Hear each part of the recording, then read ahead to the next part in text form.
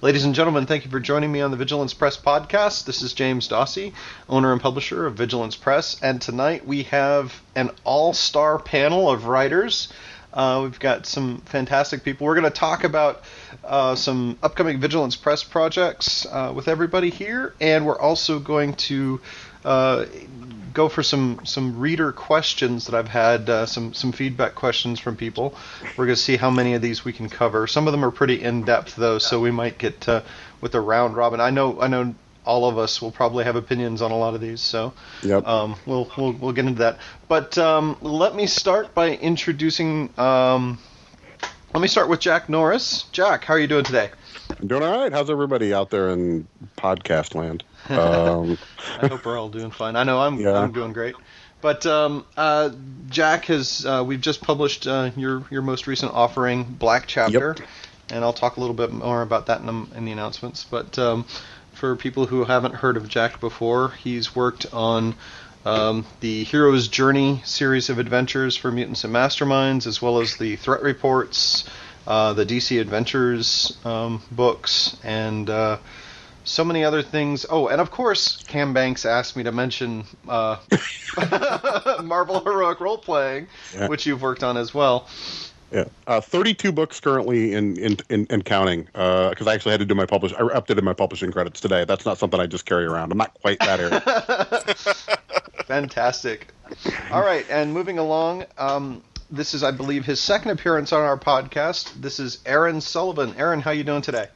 I'm doing fine. Thanks for having me. Oh, it's always nice to have you on board. Aaron's also well known for working on a lot of the same things I just mentioned with Jack. You guys have... Jack and I have put up with each other quite often, yes. Yep. Including, I believe you worked on DC Adventures as well, and including the upcoming Universe book, right? Yep. And you've character also... books in the Universe book. Mm-hmm.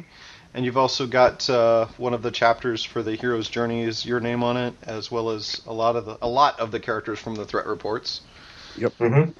So, people will be. What other games? What other games will people know you from in addition to Mutants and Masterminds? Marvel role playing. I worked on the core book and then the Civil War stuff and the Annihilation stuff that's upcoming. Awesome. Which can't come out soon enough, by the way. Oh yeah. Yeah. And that voice coming from the shadows there, I believe that was Rick Jones. Rick, how you doing today? Oh, I'm just fine. Yeah, all right. Well, when everybody else steps back, that's called volunteering. But you've done several manuscripts, or you've worked on a couple of manuscripts for us so far. But you're also not inexperienced with role-playing games. What besides Vigilance Press, who else have you worked for? Mostly White Wolf. I worked on the pulp game Adventure, and I did a lot of Werewolf, both Apocalypse and Forsaken. Mm-hmm. Rick, I had no idea you worked on Adventure. I love that game. Oh, Adventure is amazing. Yeah. Still my favorite pulp game. Yep. Well, I think we heard Jason's voice in there, so let me go ahead and invite Jason to step forward. Jason Tondro, also known as Dr. Comics. How you doing tonight? I have 2 words for you. Finals week. So that's how I'm doing right now. But I'm delighted to be here. Fantastic. Well, I'm so glad you could take time out of your finals week to jump in with us. Do you have school tomorrow, too? No. The weekend is grading. Okay. Well, that's still work. Yeah. But at least you can kind of do it on your own pace, I guess. Yeah. So, since Jason's the last person I've introduced, let's start with Jason on some of the upcoming projects. Actually, let me make some quick announcements first, and then I'll jump back to Jason. Sure. Some announcements coming up. For those of you who have expressed interest in wanting to either play with us on the podcast or join with us on a Skype game, I'm actually you actually have the opportunity. InfernoCon 8 is coming up, and I'll be running a game session Saturday, December 15th. So if you want to go to inferno.net, and there's no E, it's infrno.net. You can register and go to InfernoCon 8's list of games, and you will see the Vigilance Press Presents as one of the entries. As of the recording of this podcast, we have 4 open seats, and it'll be a demo session where you guys will get to play using the Challengers characters, and I'll be running a 4-hour session. So this will be a big, full-length kind of adventure session compared to the quick demo sessions we ran at the EtherCon. So this is an online con. We welcome any and all people who are interested in Mutants and Masterminds to jump in there and try to set up. And do have Skype working, though. I do plan to use Skype to record the podcast and record the adventure, and I may use it for a podcast material coming up. So please keep that in mind, is that we'll be using Skype for the audio for the game. So if you don't have Skype, or Skype doesn't work for you or something, please leave a seat for somebody else. But we do welcome everybody who's interested and has Skype and would like to participate. You can go to inferno.net and sign up. Obviously, it's first come, first serve, but anybody who shows up is welcome. So that's when is that again? What's this? Oh, sorry. When is that again? I was just wondering. That's December 15th. Okay, so I will be next weekend, next Saturday. I will be there, but I will not quite be back again, so I probably won't make the con. Yeah, unfortunately, The Hobbits is coming out. Yeah. But we have, let's see, what other announcements? We just released Black Chapter, which is the second in our Due Vigilance books. This is a pseudo-sequel. Well, I guess you could call it a direct sequel. It's more of a pseudo-sequel, though, but to The Octobermen, which was our first project. And this time we actually didn't do any funny spelling with Black Chapter, so it should be a lot easier for people to find it. Like with the Octobermen, we used a K instead of the C because I was trying to be fancy, and I think people may have had a little trouble trying to find the Octobermen on Amazon as a result. But if you look for Due Vigilance, D-U-E, new word, Vigilance, you should find both of those products popping up on Amazon now. And we've actually lowered the price on the Octobermen to celebrate the arrival of the new book. So you can get a special new price on the Octobermen, and you can also find direct links to the Create Space store as well on the Vigilance Press website. So if you go to our recent blog posts, you'll see those links that go directly to the Create Space if you want to buy it directly from there, which makes James a happy person because that's one less middleman between me and actually the money. But the price is going to be the same for you. So if Amazon is a better bet for you guys, feel free to get it from Amazon. They're also all available as PDFs from RPG Now. We don't have plans in the near future to do the print on demand with RPG Now until we get some other PDFs out there. We're trying to work a little more fast to get some more projects out. And the next project that's currently in layout right now is actually the long-awaited Metas project. This is a project that began actually before I took over Vigilance Press, and a lot of people from the Atomic Think Tank decided that they would like to have professional artwork for their characters and to get to see their characters laid out in a nice format.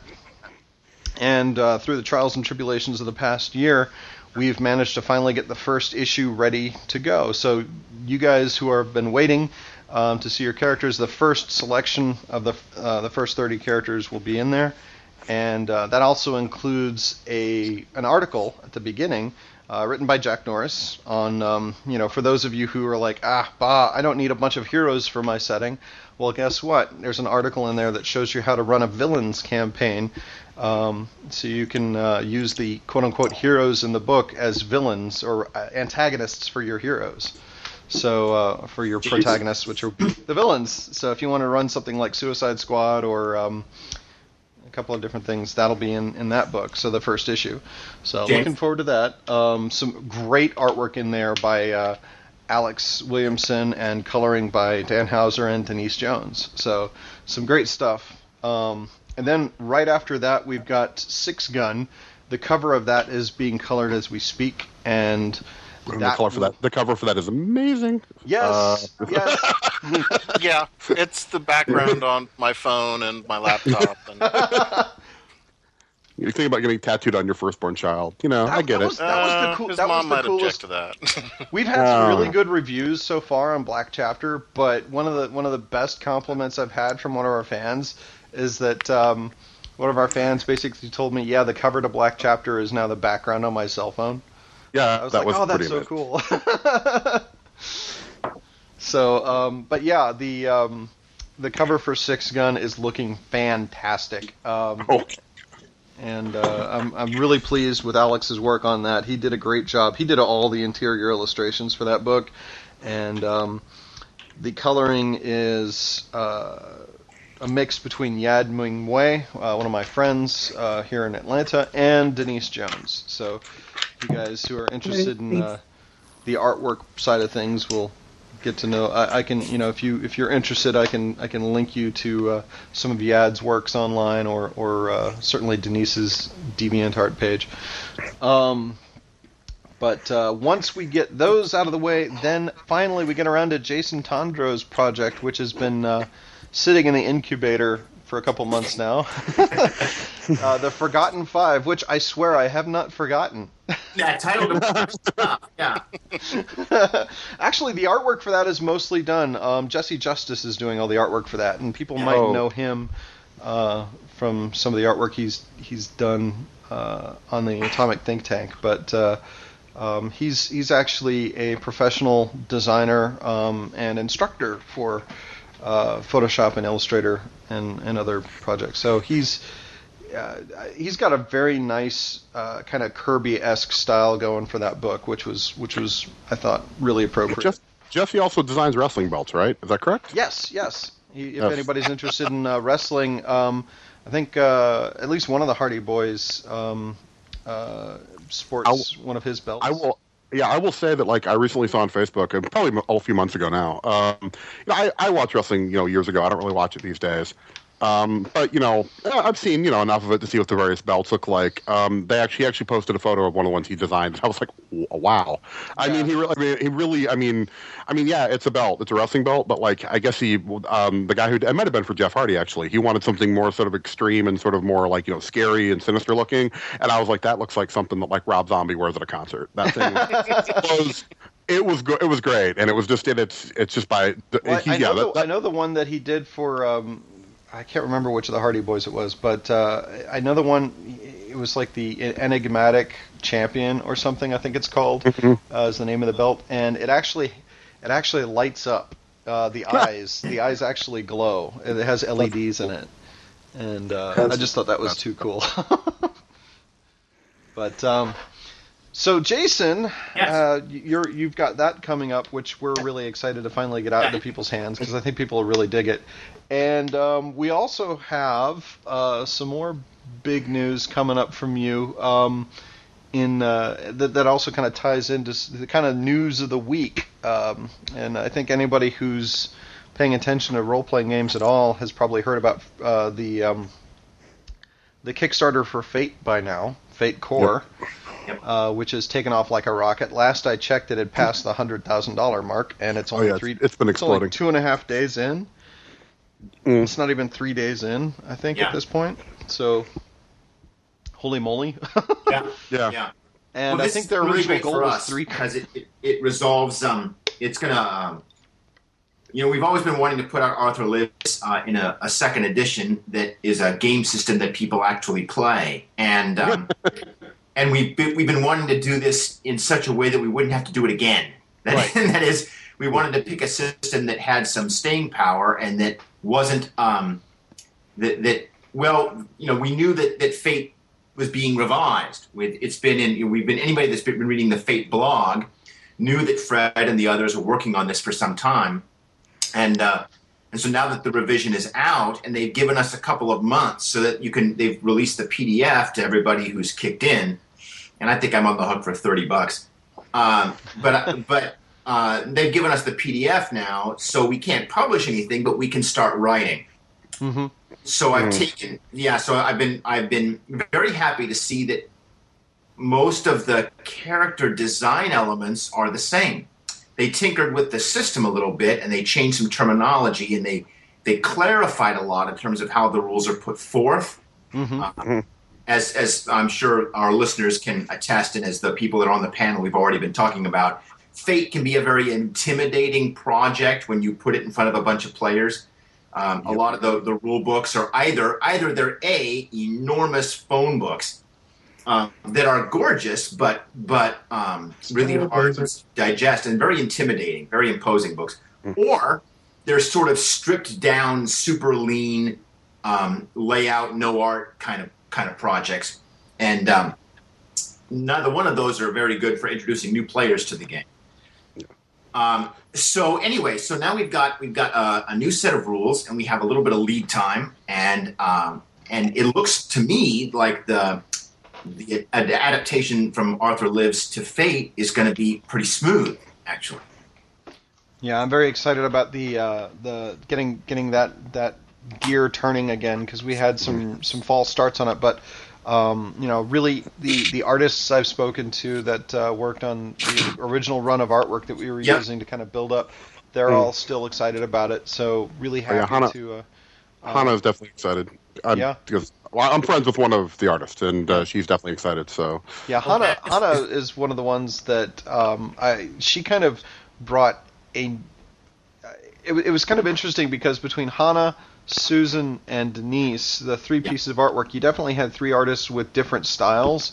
Yeah. And what Hannah brings to it is a really nice kind of classical art style that I think kind of balances out. And then you have kind of what I think of as a really pleasant storybook style for Susan's stuff, and then you have kind of a little bit more of like an anime / comic book style with Denise, and I think between the three of those, there's going to be a lot of color on the page, and it's going to be really nice and pleasing to look at. It's not going to be this glaring juxtaposition of styles. I think the styles going from one to another, you'll have different illustration styles, but the color that the girls use is all really nice and I think will work well together. So I'm really looking forward to going into layout with that one. Having run Arthur Lives in a number of different playtest campaigns over the years, the number one danger of starting an Arthur Lives campaign is that the players think they all have to be guys with swords riding motorcycles. Right. They have this sort of very limited idea of what a knight in the modern era is. And so by using all of these wonderful artists, and they're all so talented, I can't tell you how lucky I feel to be working on this with these people. They're going to totally open that up. The new player is going to open up this book, and they're going to see all of these potential characters that are so broad in terms of what you can play, and the spectrum is going to be so different. And that's exactly what the project needs for a new player. It's going to be perfect. Yeah, I really loved. When I sat down and was flipping through the original Arthur Lives, which is still out there. You guys, if you're interested, you can pick up the original version for True 20. Yeah, it's still available from Vigilance Press from our RPG Now store at a pretty steal of a price too, considering how big the project is. But all of the artwork in there was clip art, just because of the resources the Vigilance had at the time, and the look of it is very much this kind of street thug / modern fantasy kind of thing, where all the characters are these kids with baseball bats and swords and things. Yeah.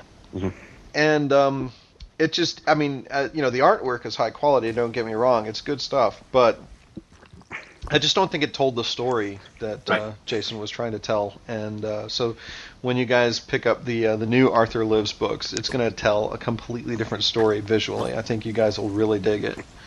Cool. So I'm really excited about that. Going into next year, we're going to so that will be our first major Fate project, but we're in the process now of behind the scenes kind of talking about some other ideas for maybe some smaller forays into Fate to just kind of let people know we're there and we're talking about it, but we don't have anything specific to announce there yet. James, can I say one last thing about this? Sure. You have already mentioned that you might have some openings in a podcast or a sample play session. I just want to note that I want to try and play test some Arthur Lives or just some generic Fate.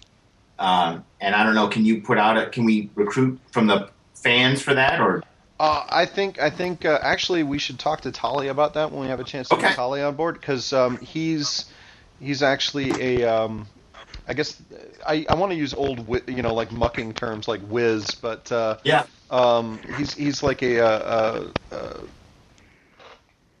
he's one of these guys that kind of helps people get to know the layout of Inferno.net, and there's a really big community of gamers there that we could easily, just post a game and try to get people in on it. And Tali's been really good about promoting his games and helping me figure out how to use the gaming table and stuff like that. So, Great. I think definitely we can bring it together. So if people are interested, definitely you can either message me at Inferno.net or leave a comment here, or send me an email. You can send me an email at james@jamesdossie.com. So, aside from that, we are. Let's see. We've got the Forgotten Five coming up for Jason. Oh, and we are also we are currently in developing. We don't really have a manuscript started yet, but we are developing the plan for the Field Guide to Supervillains. Yeah. For the fans of the Field Guide to Superheroes, I think you'll really dig this. But we're currently still developing those ideas, and can't really say anything more than just the title right now. But I wanted to get that out there into people's ears and kind of get their responses to that, because I'm looking forward to it. But we have another big project that's supervillain oriented as well to talk about with the rest of our authors. So.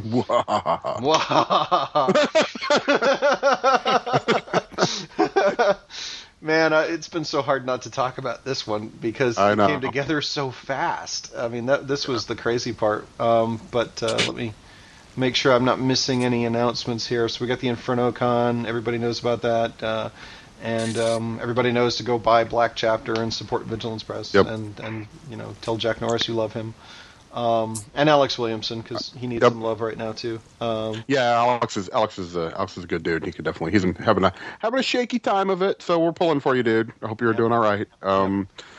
But it was kind of funny. I have to say that one of my big kicks was I had some artwork being commissioned, and it was from a professional artist, and he was basically looking through some of the Vigilance Press characters, because I said, he's like, well, I could do one of my characters or I could do one of yours. I'm like, well, whichever you want. And he goes, let me draw something I haven't drawn before. And I said, okay, well, I showed him the Vigilance Press galleries, and he came back and he went, I really like Sister Hyde. And I was like, cool, that's from Black Chapter. Gonna say bwahaha. Yeah.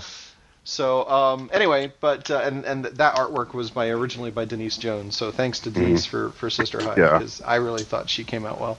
She was a character that I didn't have a clear visual picture of, except very generally, and the art was just like, I was like, yep, that's good. Like that was, I mean, and I say that mean like good enough. I mean that like, talking to a lot of the artists, and actually it's one of the things I love about I know we've mentioned. Have we mentioned the World War II based project yet? So can I reference that, or is that something we haven't talked about? We can reference that. I don't think we've talked about it yet. I'm trying to remember now.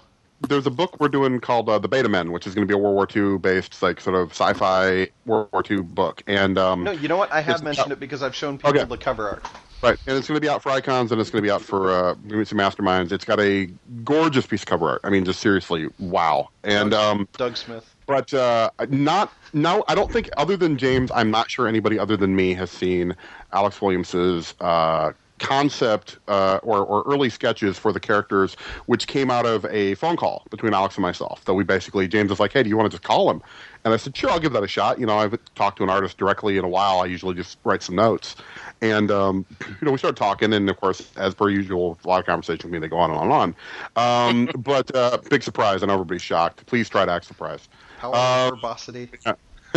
And But we're talking about this, and it was just like I'm talking to Alex, and it's just he's an artist, yes, but he's very well read, and he's very he's got a wonderful depth of media knowledge and genre knowledge and understanding. And so when I say things like, kind of want a guy who's like in this old World War II sort of commander, but he's like one of the younger guys, so not like a general, but like a a colonel or whatever. A little bit of Brad Pitt from Inglourious Basterds, but I also want to reference those old movies. And he said, so how much do you love Lee Marvin? And I was like, I love Lee Marvin. And so that was like, and then that leads to a 20-minute side conversation about old war movies. But at the end of it, it comes out I see the piece that he sends, and I'm like, oh my God, that's amazing. And Alex is definitely, and a lot of the artists that we're working with have that ability that's just so fantastic to watch, because you throw something out to them and you say, I kind of want a guy that looks like this.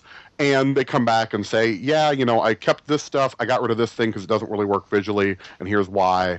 And then you look at what they're going and like, yeah, that's just, you either say, can we tweak it slightly, like just because there's some little bit that you just, really, like you wrote on the page you want to come out. But more often than not, that's not even required. And regardless, it's always this like, oh, wow, reaction. To just be like, oh, that's so pretty, and it looks so nice. And, just the poses, too. Actually, that's the thing I really love about Alex is his poses are amazing. Yeah. One thing I actually had to the only time I think during the course of, I think there have been two kind of things that I asked him to maybe three. He's done a lot of artwork for us, but where he'd turn in a sketch and I'd say, well, that's really great, but we need to change everything. And it's really usually, but it's most of the time it's like it's kind of struggling against his creative nature because he's so good at bringing new elements to it. And you're talking about his poses. The original illustration that he'd sketched up for the Mad Monk for Black Chapter. He had him like curled up on the floor, like it was a really powerful pose. I mean, it really told the story of the character. But I'm like, yeah, but it's got to be a standee. Yeah. I will say that I will say that if necessary, I will rewrite my Dash Freeman entry to make room for the art for that. That was one. I was looking at that going, oh my God, you did exactly what I said that I didn't even know I was saying. So yeah, it was fantastic. So yeah, Alex is a good dude, nice guy, real talented, just easy to work with. Like all the folks. I highly recommend him if you can get a hold of him, and if he's got time to fit you into his schedule, and you're looking for art. Find him. If you can find him, if you're lucky enough, maybe you can hire the A-team. But moving right along, let me get the other guys into the conversation here, and Jason can kind of play our Angel's Advocate, since he's actually a little bit out of the loop. He's heard the title, but that's it. So he can help me by asking some good viewer perspective questions here. You can kind of play co-host. Sure. So we are announcing an upcoming project called Rogues, Rivals, and Renegades. And among the writers on this project, actually the people doing the bulk of the work are all here. We've got Jack, Aaron, and Rick have all contributed a tremendous amount of work. It's going to be a villains book. It's going to have roughly 50 characters, give or take a few, depending on the circumstances going towards the end of the publication. Basically, what we're planning to do is, towards the end of the process, we're going to find a way to involve the audience and actually add some characters based on audience participation. So it's actually going to tie into the Meta's book in a way where we're actually kind of we're fleshing out the Meta's backstory and creating the organization that kind of tracks all these different metahumans. But the main theme behind Rogues, Rivals, and Renegades is that these villains will all be the enemy for your player characters. I mean, they're basically designed with the idea that each of them will, have in some way, make it personal. So, I mean, they're perfect for Rogues Gallery characters.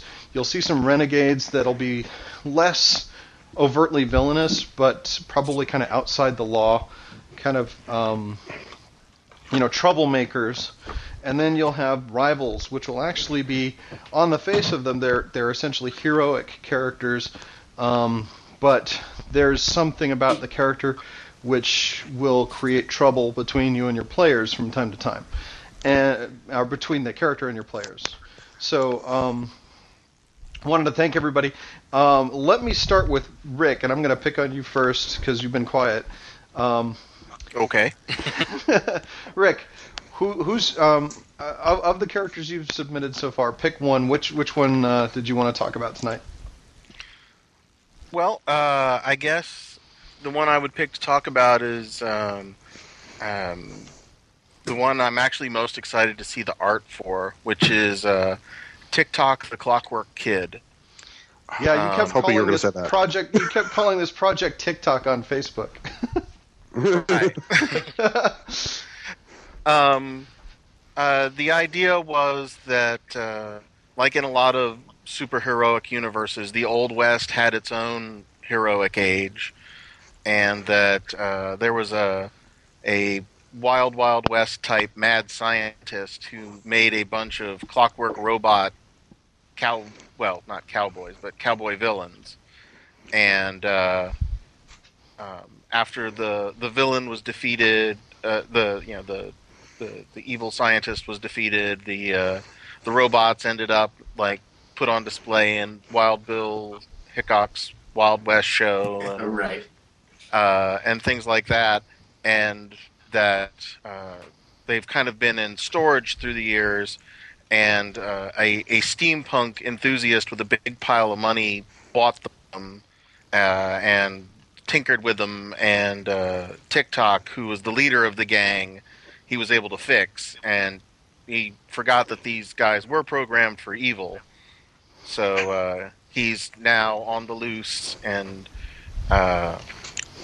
being a cowboy supervillain in the modern era with his robot horse and such. And I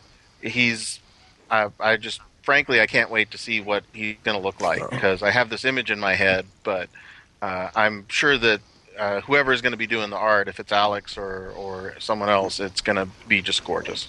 Yeah, I believe Alex is going to be doing the bulk of the art for this book. So Sweet. And if you've got DC Adventures as well, he can team up with like reanimated stuffed Jonah Hex. So there you go. And anybody who gets that, congratulations. And anybody who looks at it goes, "What the hell are you talking about?" Yeah, it's fine. I get that all the time. Rick, I know what you mean, though, when you talk about the art. Sometimes it seems like we make these characters as dares to the artist, right? Like, here's something impossible. I want you to draw it for me. Oh, and make it look cool. I think that's one of the serious perks is you write all this stuff, but then somebody with actual artistic talent takes your words and makes good pictures, and you go, "Oh, that's so cool." Yeah. How many characters? Draw something on a napkin and hope people get it. Yeah. Mm-hmm. Rick, how many characters did you do for this book? I have done 1, 2, 3, 4, 5, 6, 7, at least Counting your toes now. 11. It looks like. Okay. All your fingers in one toe. Okay. Well, so far, like I said, that's there's. I would certainly be willing to throw more out there, depending on like the audience participation side of things. I have some questions about the book. Since you're asking me to ask questions, I have some. Absolutely. So, are there any villain teams in this book? There's one team, and they're a team of renegades. It better have 7 members. No, sorry. I'm trying to remember. Was it 5? There are 4. There are 4 because they're. I mean, I was very briefly. While the characters are mostly solos, we did kind of think there might be a use for like a Wrecking Crew style team, where they don't necessarily have like a huge background. They're not going to need like a whole due vigilance to back them up or whatever. Though I probably could write a due vigilance about them, but that's me.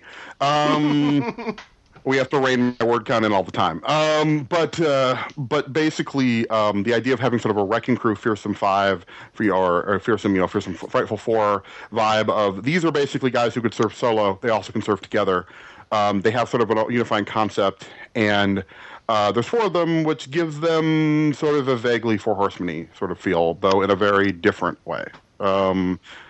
And I don't know if we want to talk about him beyond that, but but there's only one team so far. So yeah, one of the ideas, and this is actually from Jack's intro to the book, is that, and this is something that I kind of pushed for when we were creating the concepts, was that I want this basically to be like a potpourri of villains where like the GM can flip through the book and go, you know what, I want to put this guy together with that guy and create my own villain team. Sure. And for the large part, it's really there based to let the GM kind of go, I've got this team of heroes over here. Yeah. And this villain would make a really good matchup for that hero. And then over the course of the campaign, pick out his favorite rogues and then spin them back in as like a team against the heroes. And then you've got the whole Sinister Six kind of thing going. Yeah, and then you can build the team during the campaign. Exactly. yes, Yeah. So that was kind of the big goal behind it, and oh man, some of these characters are so awesome. But I love the Clockwork Kid. He was one of my favorites, and I kind of knew you were going to pick him, but I was curious to see which one you would pick. I would have been disappointed if you didn't. I would have had to like almost pick him and say, "Look, I didn't get him, but can I pick him?" But then that sucks because that would suck because there's also, depending on what Aaron picks, there's a character that I would want to talk about if he doesn't pick him. So yeah. So let's go ahead and have Aaron. Which one of the characters did you want to talk about tonight? Well, I'm assuming Jack wants to talk about Crypt Kicker. Well, you know what? Actually, Crypt Kicker was not the thought, but you know what? That's fine because he is also the guy I would want to talk about. My question, my thought had a more philosophical bent. If you get my drift there. Zarathustra. Yeah. Okay, but either one, because they're both okay, awesome. we've got two names out there, but you have to pick one to talk about. Who do you want to talk about, Aaron? Well, see, I wasn't actually going to talk about either one of those. I was going to mention Crypt Kicker because Jack and Rick and James all liked him. Mm-hmm. But the one that I've had the longest time, bubbling around in my head was Samael, who is a crime lord with a few twists, and the inspiration for him goes back all the way to Buffy. When I was watching a few episodes of Buffy, and it's I'm one of those weirdos that dissects things as I'm watching them. I know we're such a rare species among nerddom. And I'm watching her kick the crap out of all these different bad guys, and she's looking around. She's saying "work well done," and I'm looking at this, and I'm thinking to myself, you know what I see when I see this? I see a power vacuum, and I got to thinking, it's like if she had just had a little less righteousness, she could have moved right on in and made her own throne. And so the idea was that what if we had a hero type, a chosen type, and that doesn't always go well. Who looked around and said, why am I barely living hand to mouth when the people I'm taking down, have solid gold limousines and, hot and cold running money? Why don't I just move in once I take out all these people? Well, the beauty of this is all the superhero characters who have asked that exact question, right? I mean, how many of us can forget that scene? Remember the original Secret Wars when Spider-Man gets the gold notepad? You guys know the scene I'm talking about. Yeah, I remember that. Yeah. Took me a second, but yes, I do. When the Beyonder turns an entire building to gold, and the Kingpin drives up his Cadillac, and one of the police security guards hands him 6 gold typewriters, and he drives away with them. And Spider-Man's like, I just almost died trying to save these people, and the Kingpin gets a car full of gold out of it. What do I get? And he grabs this like stenopad notebook that was in the trash can. Yeah, it's made out of solid gold. And now, because the Beyonder turns everything to gold. And he carries it around for like 3 issues, agonizing over it. Until finally he throws it in the East River because he's Spider-Man. But your character, Samael, says, I'm keeping it. He's in the position, and he moves in, and he takes over, part of the occult underworld. He's like, I've taken out these guys, but, they've still got all these minions, and there's all these resources. Why not? I can keep my own hand on things and keep them from bothering too many people. I just get paid for it. And so he's a corruption on a lot of hero types, and some of his powers, because he's tied to a long line of mystical champions called the Order of St. George. His powers are a corruption of those, and he views himself as a corruptive influence in some cases. So it's like, his favorite power to use is an insidious subtle affliction, which basically corrupts the people he's dealing with. Yeah. And other than that, he just sits there in the spider in his web. I gotta say, I knew the basic concept of that character before, which I thought was cool. But now if you listen to explain it, now I'm like super excited about him because that was oh, this is so cool. And it's also I'm thinking I gotta use this guy now. Well, and I also think it's something that the way a lot of us tend to make characters, for publication, is sitting there thinking about it. And Aaron just did a fantastic job of detailing the process that sometimes happens, where you sit there and you're watching something, you're thinking about something, and you're going, well, what about blah? And then the next thing you know, you've got a character. And that was just, that was wow. That was, I'm seriously don't get me wrong, I still love Crypt Kicker and Zarathustra, and we talk about those at some point. But that was that character just, I said I liked the idea before, but now I'm hearing him talk about it, I'm like, oh, that's just glorious. And see, I haven't even gotten into his, the Sin Factory, which are his set of nightclubs that he owns. Oh. And he's got brothels hidden in them, run by a succubus tied to a mystical doll called Dolly DeVille. And he's got some gambling minions who are fortunamancers. He's got the entire thing covered. But mostly it's the sitting back there in the web, just basically turning other heroes when he can, because he doesn't believe in them anymore. Mm-hmm. He's been there, he's done that. It's like it's all just a lie. You're just waiting for the chance to be me. Well, this creates a neat opportunity for all kinds of campaigns where the player characters are sort of turned evil, either singly or as a group, and they all get to be evil for one adventure, for example, before and sort of play with that for a while. An excuse for that. He becomes kind of an Eclipso figure, right? Exactly. Yeah. And what's even better for role playing fodder is when he doesn't get all of them. So.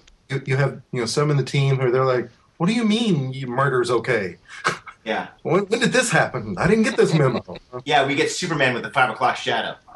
Oh, don't bring that up. Yeah, he was a mean drunk. I have a picture of Christopher Reeve in a badly laundered suit. That's not... I'm just taking too many mental images away with me tonight, guys. It's done. You're welcome. All right. So now to the Prince of Bad Mental Images, Jack. No, thank you. Well, it's true though. It is true. Come on. All I have to say is l'enfant terrible. Well, Mr. Barron, l'enfant terrible, might had some issues. Thing.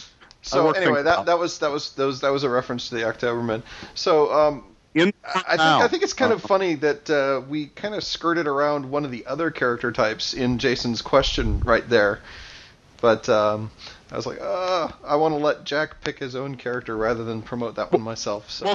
Well, okay, go ahead. Well, which one were you thinking of? Because I'm actually kind of sitting here, kind of trying to. Well, he did. He mentioned a particular DC villain that I actually mentioned when I was pitching the character concept to you. Right, yeah. I'm going to hold off on him simply because while I love that character, I think he's got a lot to him, and that's better to read. And sort of see how he comes together than to. But he was on my list, but I think actually now I'm thinking about it. God, who do I want to go for? Do I want to go goofy or serious? Because I've got some great goofy characters, but I've also got some pretty serious ones. Man, I'm trying to think of what the. Well, I think it's kind of funny that Jack is one of the guys who kind of stepped in and picked up some of the classic tropes as far as he's got the holiday character. He's got. Excuse me. One of my favorites is just based on the name of the character, so that's your Trainwreck. Well, you know what? Let's talk about Trainwreck then, because I actually like Trainwreck, and actually she's a rival, and I think that will be good to show an example of how a character can be a villain.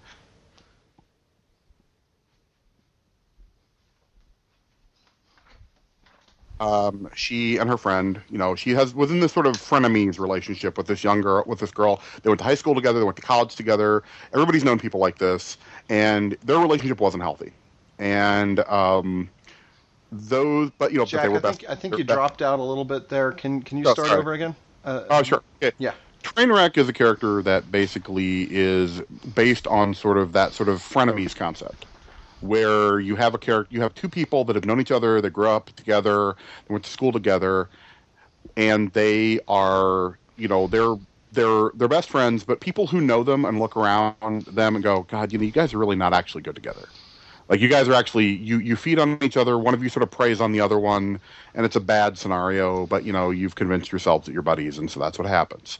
And Trainwreck is a young woman who, she and her best friend, who's a woman named Tara Riley, they've been together in school, they've been together in college. They are driving, they had a little bit too much to drink, they took some designer drugs at a party that I never say what those are, because those may or may not be involved in the origin, and they wrap the car around a tree. And Tara dies, and Kara doesn't, the other character. And she gets powers from it. So now you've got massive survivor's guilt. And you've got a character who was previously the beta, beta in an alpha-beta relationship, who is now a superhero and a celebrity and whatever, and she just can't take it. She just can't take it. I mean, and so she does the thing that you see these child actors and these sort of people do. She pulls a Lindsay Lohan. She basically pulls a, Drew Barrymore, whatever. I mean, and not later cleaned herself up, Drew Barrymore. And I'm talking like back in the day, which led to her cleaning herself up. And she basically ends up having this sort of, she wants to be a superhero. She wears a costume. She has a name. She has a superhero name, but most people call her Trainwreck because she shows up, tries to help, and something goes wrong. And every time something goes wrong, she beats herself up over it. And it just keeps the cycle going. But she means well, but she's dangerous. And so she creates a sort of a complex situation for heroes, because she's a young, attractive superheroine who actually really wants to be a hero. She could be an ally, she could be a romantic interest, she could be a friend, but she just can't seem to pull it together. And it's kind of tragic, but also simultaneously kind of frustrating. And it's really sort of a lens for the heroes to ask them. It's like, you want to be a real, you're a hero, because you help people and save people. But what's your attitude like? Are you really judgmental? Are you going to judge her and condemn her and try to shut her down because she's dangerous? Are you going to try to help her? And if you try to help her, there are reasons why she's this way that are beyond just she's a spoiled kid. And I won't go into all those because it kind of feels like actual spoilers. Mm-hmm. But there is a reason why she's this way, that it ties to her powers and it ties to her origin. And also the character is left a little purposely open to be, the exact origins of her powers are not defined. Her powers are defined. Her origin of how she got powers are defined. The source of the power is not defined, which is there to allow GMs to cater to individual players. So, she could have magical powers. Like maybe she awakens some sort of latent magical talent. She could be a mutant. She could be, the drugs and stuff in her system and the adrenaline of nearly dying could have combined in some sort of genetic altered human sort of origin. She could have been taken by aliens and saved and turned into something, and she doesn't remember it. And the reason there being that, her character all ties into sort of the characters will have sort of tactics and things that they do that make things difficult for people. And it sort of makes, and in many cases, it's going to be a situation of he's really strong and he's got high defenses, so he attacks really hard. And he doesn't worry about taking damage. So you got to worry about these sort of accurate, really powerful attacks. Or he uses this affliction to set you up for this attack. I mean, that's what most tactics are in a game like Mutants and Masterminds. And that's great. That's how it is. Trainwreck's tactics are basically to the GM, try to be helpful and screw it all up. Because that's what she's doing. Come in and use the powers half effectively. Use them. Try to do something and sincerely try to do it, but have a realistically low chance of success because she's not really capable of it. She doesn't have the training. She doesn't have the willpower. And so the whole thing is, and it's actually funny because Aaron mentioned about watching Buffy. I was actually the concept of this character was a mixture of two things.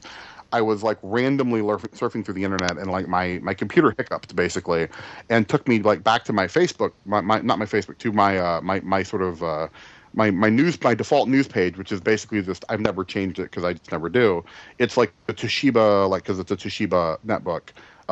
Internet page, and right on there plastered was some story about Lindsay Lohan, and I actually clicked on it because it sounded I was oh, this actually sounds vaguely interesting, at least in the sort of I should be relatively somewhat aware of pop culture stuff, even if I don't really care.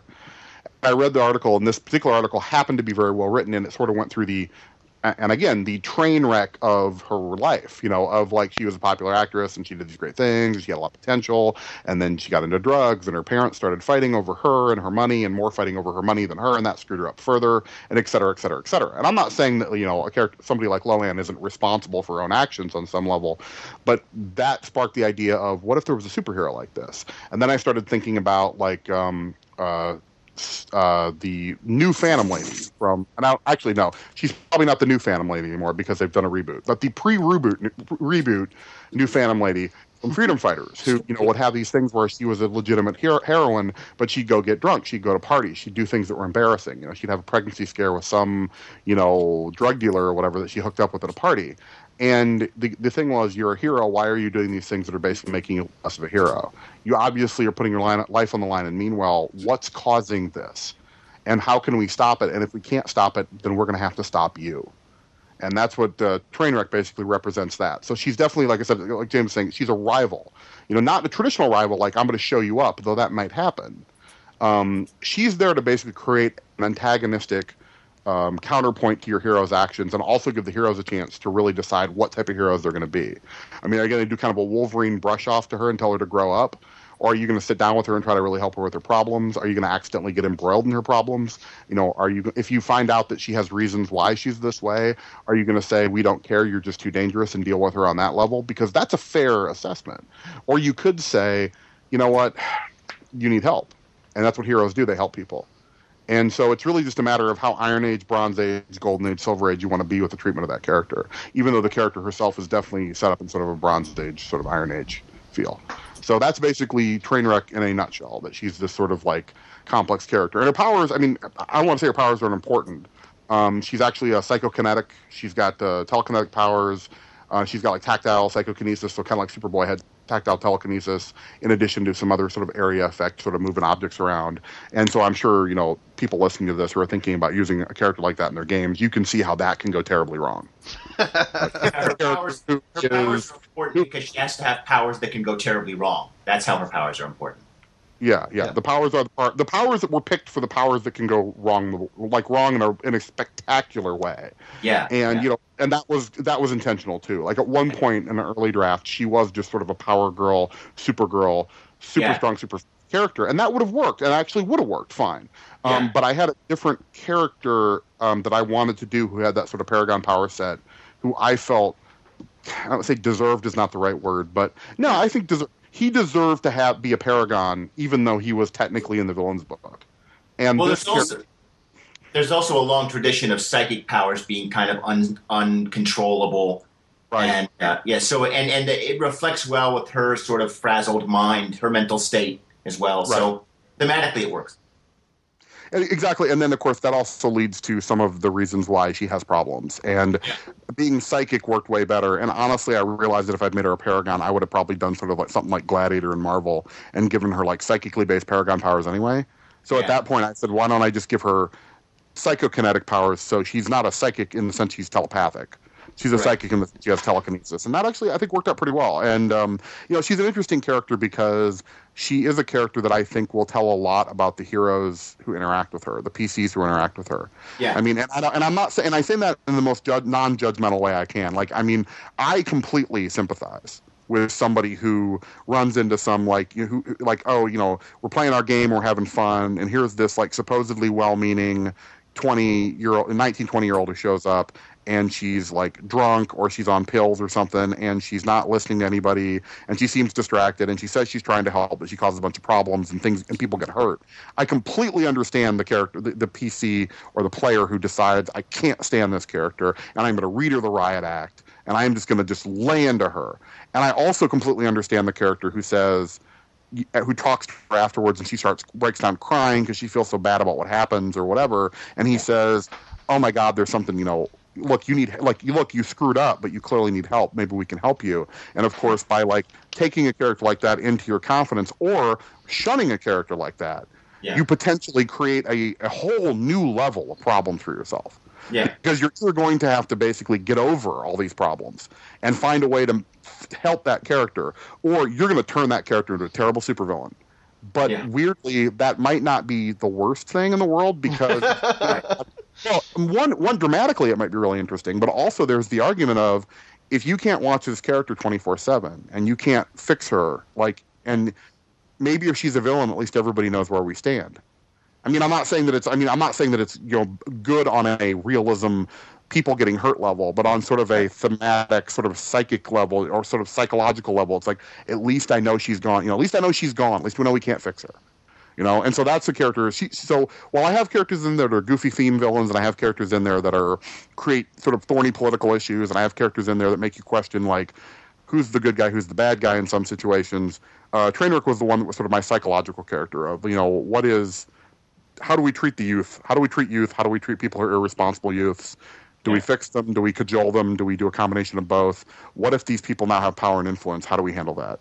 So that's kind of a crazy, it was that thing of just, that's how my brain works, where it's like, somehow like Lindsay Lohan and like the movie Jennifer's Body and a couple other things all managed to combine into some weird concept for a supervillain-ish character. So I never did get to see Jennifer's Body.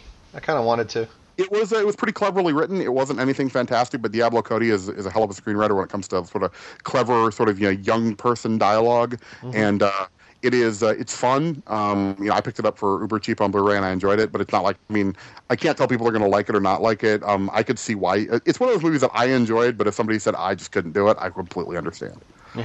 Because it's definitely written from the perspective of like teen girls, and so if that annoys you, you're going to be annoyed. And I think that's actually kind of that was also something I wanted to kind of bring to Trainwreck as a character. Like if you play this character as like a teenage like sort of messed up teenage girl, if that annoys you, you're going to be annoyed. And if you look at that character and go, well, that's annoying as hell, but I remember being that age, or I remember having problems, or maybe there's something going on, then you're going to have a different reaction to her. And so that's kind of the whole thing with her. Also, I just thought it'd be a fun character to have around. And actually, that was a character I pitched a while ago for the threat reports, and various reasons it didn't get put in there. And actually, the biggest reason was it was too similar to a couple other characters that were in threat reports in some other themes and ways. And also, I didn't have the idea as refined as I currently do now. Which is the same thing with the Thespian, who's another character I did, which I won't talk about. But the Thespian probably would have been the guy I would have talked about because he's awesome. But I mean, he'll be fun to reveal later, so I'm fine with that. Yeah. So let's see. I'm trying to think of anything else that we need to talk about before going on to questions. I have a request. Yes. We have the Forgotten Five, and we have Six Gun coming out, and so that's why I asked about a villain team with a number 7. Oh yeah, well. So then I can write the Hateful Eight, and somebody else can do the Naughty 9 or something. I don't know what. The Sinful 7 or something. I'll see. Exactly. And then I can do the Tyrannical 10, and we can just keep on building it. I tried to help you out. The Egregious 11. Actually, Aaron did pitch a group of 7, so there may be something in our future, but I don't want to talk about it just yet because it's gonna be like 2018, and we're gonna be doing like the terrible 23.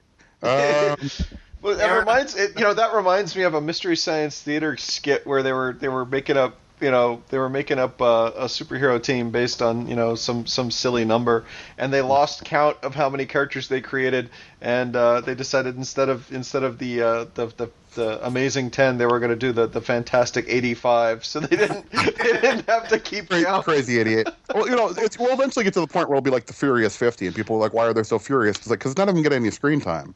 There's 50 of them. So there's like one guy who's like the leader who's like not quite as angry as the rest of them. The rest of them are all just super pissed. Well, Aaron, I am officially in your corner on this 7 product. As long as it's not based on some sort of arbitrary aesthetic, though, that's good. Yeah, that's true. It just happens to have the number 7 in there. I will say yes to anything that has 7 in it. Okay. Our next supplement: Do Vigilant 7-layer burrito. Okay. This is Aaron Sullivan here. We're of course I trust you good. That's true. I do trust Aaron implicitly. He is the Iron Fist to my Luke Cage, so I do trust him. You mean the guy that pays for everything? I don't think I like that. Exactly. The guy who has to sit there and do all the work. I just bust down the door and tell people where's my money. I did beat up Doctor Doom, but still, that is my methodology. He did owe you $200. Exactly, and that's the thing. That is a lesson learned. It is. Seriously. No. But so cool. Yeah. So those are the three. I mean, I don't know, James. Do you have one in particular that you really want to talk out or tease out? I mean, it's one of these things where I'm contributing a couple of characters in there, but for the most part, I would probably highlight the basic themes now that we've kind of gone over some of the character examples. I mean, Jack did a really good job of talking about what makes Arrival in this book. It's essentially a character that's not dropping directly into your rogues gallery per se, but somebody who is got problems or situations. And I think Jack actually did a few more of the Rivals type than most of the other writers so far. I think I have one or two in my to-do list as well, but I think that's enough for now. When we do start reaching out to people for audience participation on this, it's going to be after we've had a chance to get some of the artwork for these characters done, so people know where we're going with it. And if I were going to bring up anything, it would be the holiday villain. I love my holiday villain. I admit it was stupid and silly, and I adore him. So... Yeah, it was kind of like just like one of these off the cuff. It's like nobody's going to say yes to this, and I'm like, we must have this in our. That's actually, by the way, listeners, that's exactly the story. I wrote this up as this is my no. Like when you pitch things, there's a no in there somewhere, and that if you pitch like 4 things, and you're only going to get 1, 3 are going to be no's, and no matter how much you might like an idea. And you might actually really like an idea. You might think it's a cool idea. There is one there you're going, there's no way in hell anybody's going for this.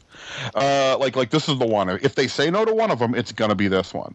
And that was mine. And I was like, and I thought there was a chance, but I was definitely like I am already thinking about cutting this guy out and doing somebody else. And to have multiple. Jack. What was that? I said James likes to keep you on your toes. Yeah, well, it was also to have actually multiple people go this guy, and I'm like, yeah, that's what I was hoping, but I wouldn't really expect it. And it was just, literally like I won't want to be all like, I just gave this long, super psychological reason for Trainwreck, and that had a lot to do with the character, even though there were some bits that like early inspired me in a less sort of evocative way. I will be completely honest that this character was. Wouldn't it be funny if we had a holiday themed villain like Calendar Man or that one dude from Mutants and Masterminds whose name is currently escaping me? Of course, but what if he was? There's also Calendar Girl from. Calendar Girl, yeah, Calendar Girl. It's like what? But what if they were only focused on one holiday, so they're even more dysfunctional and crazy? And that was literally like the extent. Like there was nothing. And then I looked and I said, oh well, it's got to be blah. And that was basically the end of that was the end of it. There was no great. There are definitely characters that I do that are... I'm going to go ahead and list that character just because we've been talking about him. The audience is going, who are you talking about? It's appropriate to the season, so let's talk about it. It's appropriate to the season right now, so I'm sorry we won't get this out before Christmas, but Jack said pitched the Krampus. And I was just like, yes, like right there, do that. For those of you who don't know who the Krampus is sort of like the evil companion to Santa Claus in some legends, who basically is this crazy long-tongued whip-wielding demon who basically comes in and takes naughty children away, and he's like crazy. He was actually featured in the Venture Brothers Christmas special in an incredibly funny but probably not safe for work 15-minute skit. And also, Brom, Gerald Brom, fantastic artist who also has written books, just wrote a book about the Krampus, actually, in his own sort of dark fantasy, crazy way like that he's doing. I'd come up with the character before I knew he was coming out of the book, but now that the book is out, I have to own it. And he's basically he's a crazy, sort of dark, child-stealing, child-tormenting spirit, so of course he's German.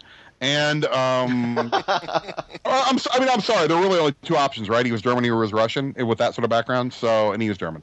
And that's no slam on the current German or Russian people, but you folks got some crazy legends. And I'm part German too, so I feel like I think it was the Germans have a big kind of festival around the holiday time, and don't they have people costuming as the Krampus parading around? There are pictures online you can find. And I will say that...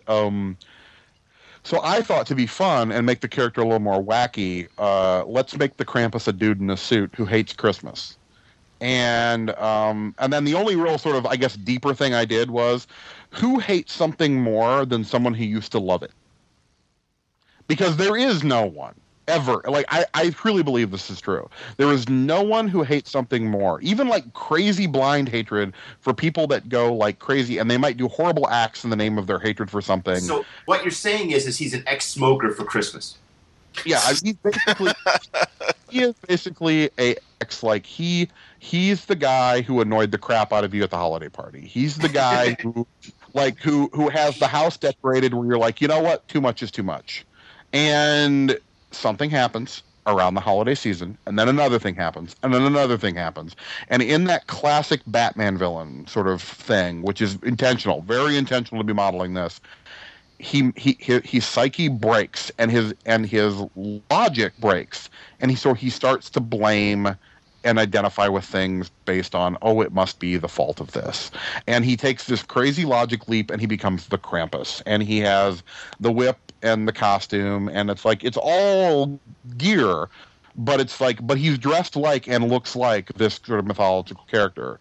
And he is there to, you know, fight the war on Christmas, and which admittedly was also sort of a rolling eyes thing about the whole war on Christmas thing that gets drudged out every year, it seems like.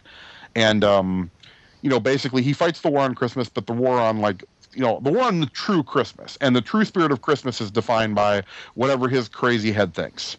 So, you know, he's actually, I mean, he's a seasonal villain, so in some level he has some limited utility, but he's the guy that I wanted to make a guy that I hope, and I truly, truly hope, that GMs will pull out and use around the holiday season, and then, like... Christmas in July. Right, well, Christmas in July, and he freaks out about that. Because what the hell was that? Christmas is in December, and he basically has a fucking conniption and basically just goes crazy. And it's like, I want to do that, but combined with, like, but I also want a guy. I really wanted a guy who, like, much like Christmas, the Krampus only comes once a year. But I want to have, like, I really wanted to have the somebody that I really hope that GMs who buy this book and use the characters are like, the players are like, so we got a Krampus episode this season, right? You know, it's Christmas is coming up. Like, it's okay. I don't care if it's, you know, he's going to kidnap all the mall Santas and put them to work in, like, the salt mines or something, right? Isn't he? Or the coal mines. That could be coal mines. You know, or because they're all naughty. Or he's gonna try to assassinate like toy investments, where he's gonna freak out by, like, you know, he's gonna bomb stores that are open on Christmas. And that's the other thing too with this character is I wanted to make a character who could be just pure crazy goofy, but also, you know, if you're running an Iron Age game or something and you want to be super dark, you can totally do it. Like, this character is crazy, so he can be like, that's not how I'd use him. But I would, but if somebody would, like, send me an email after the book comes out and said, you know, I had the Krampus, like, axe murder, like, you know, 5 mall Santas in my dark gritty Iron Age, I'd be like, you know what, that's totally cool. It's all yours. I mean, there are different game design theories. My theory is always, once it's yours, go nuts. You are welcome and encouraged to do whatever makes yourself and your players happy, as long as nobody's getting freaked out or feeling uncomfortable. You know, by contrast, I do wash my hands of the whole thing. So if you do that, it's not on me. But you actually brought up something that I kind of wanted to touch on before we get too far afield again. But the thing I really wanted to point out about the design of this particular product is that instead of doing a we made some adjustments to the layout of our usual trick. I mean, usually when we do characters, we have a list of plot hooks after each character. And for this one, we decided we're going to make a whole section of the book that's plot hooks, because we want to have the options to do, two villains team up. Right. You know, and it's like, well, which character would you put that, you know, plot hook under? It's like, you know what? Let's give the plot hooks their own section. Right. So there's going to be a whole section of the book, and depending again on audience participation, that section may actually get bigger. So, well, and I think another thing too to say about that section too, and this is something because I turned in my first draft for my part of that section, is that this will of course get altered and tweaked. There might a lot of times I think at least I tried to model, and I can't imagine that a guy who shares shares Negaspace with Captain Marvel and my writing and my own personal Iron Fist is going to feel that much differently. Is that basically the characters are like my thing is like, okay, I had to pick a villain or a type of villain to start this caper, right? Like it has to involve this guy. It's like it's got to involve the TikTok kid, or it's got to involve Samael, or it's got that's who gets this thing a rolling. But then when you start to consider the logical expanse of that plot line, you start saying he could hire this guy, he could team up with this guy. He could totally, this guy could get involved, maybe not even as an ally. Maybe he's angry that this is going on, and he's actually trying to mess it up. And now, the heroes find themselves in the middle of some sort of crazy villain turf war or whatever. And I think that's something that a book like this provides, is the ability to do those sort of capers in that sort of general, sort of area, which I think is very cool. Yeah, you have a larger kind of palette to deal with when you're right. Putting together these ideas. You can start pinching characters from the other writers to come up with your own storylines, and exactly. I love that.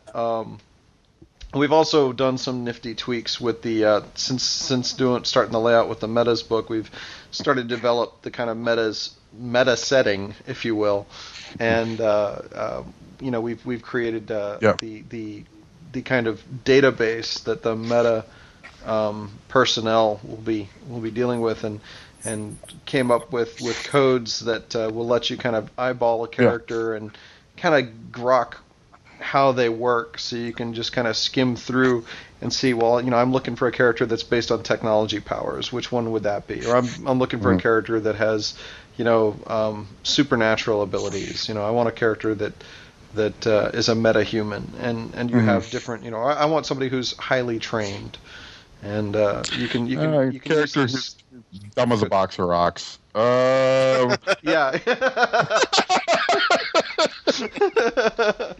But there's a lot more that we want to talk about with that. But right, I mean, it was kind of the genesis of certain aspects of it. Mm-hmm. Oh, and Rick also wanted to mention, there is an evil 7-person team and something you're working on, isn't there? Yeah, I wasn't sure if we would be allowed if that was clear to bring up. I think we can. I mean, we've gotten pretty far advanced on that project yet. Since Six Gun is almost out, we might as well start teasing your next solo outing. Rick is working on a setting book for us that'll tie into people who want to do cosmic games, or they just want to take their heroes from Earth to have a cosmic game, or two. We're still calling it Glass House, right? Yes. And it's well, go ahead and give us the kind of rundown on the broad strokes of that one. Well, sure. It's like you said, it's a setting book. It's got it's set in a undeterminate point in the future, because some game masters would want to use the 1,000 years in the future, and some might want to have it be 500 or whatever. But at some point in the future, there's a galactic law enforcement agency, and the Sol Sector precinct is nicknamed the Glass House because it's an asteroid that was it's kind of covered in this crystal material, which is how it got its nickname, and it's kind of a future shield kind of thing. They're not like or the science police from Legion. They're the normal cops who handle the normal space criminals. But when Darkseid starts showing up and collecting magic items and beating up the time trapper, then that's when the superheroes show up. Mm-hmm. And included in that is a supervillain team of sorts, and they have. I looked, and they do have 7 members. Sweet. Though they're not called anything 7. The actual name of the villain team is Albedo Zero. Oh, there. Well then, Aaron, you're clear. You're good to go still. We call Albedo 7, and we're all set. But no. Yeah, I don't know that's actually a project that I'm really excited about because I love watching. It actually sounds really interesting, Rick. That sounds really cool. I had no idea we were working on that. Yep. Yeah. We've got that one he's working on. Let's see what else. Can we mention the Kaiju Cult with Pacific Rim coming out? I mean, I know we're looking at putting that out before Pacific Rim. That's true. The Kaiju Cultists, and again, we're playing with spellings there. So cult with a K. Yes, cult with a K. Because we never learn our lesson. Yeah, exactly. My English teachers hate me, but that's how it is. Yeah, the basic idea behind that was seeded in. Jack tends to plant the seeds of future ideas in every project he writes for us. Yeah, so if anybody remembers back to February this year when we released the Devilish Duo's Strange Attractors, that was the first ever mention of the Kaiju Cultists, and it was a throwaway reference in a descriptive passage, which wound up being the genesis of both the character Titan for the Challengers and also the Kaiju Cultists getting... Now, to be fair, I was already working on Titan at that point. The Kaiju Cultists were the guys that I was going to make to fight him because he needed giant guys to fight. Mm-hmm. And it was literally me sitting there going, I kind of like the name Kaiju Cult. And then, thinking about, the Katanarchists and that sort of crazy pun that Steve Kenson came up with in the Freedom City universe, and spelling that with, and sort of, just some other bits here and there. And I don't know why it just all gelled together. And then James is like, could we... Well, actually, it was Nathan Collier, our editor, who sends back my manuscript to me with a comment, which is, my God, when is this coming out?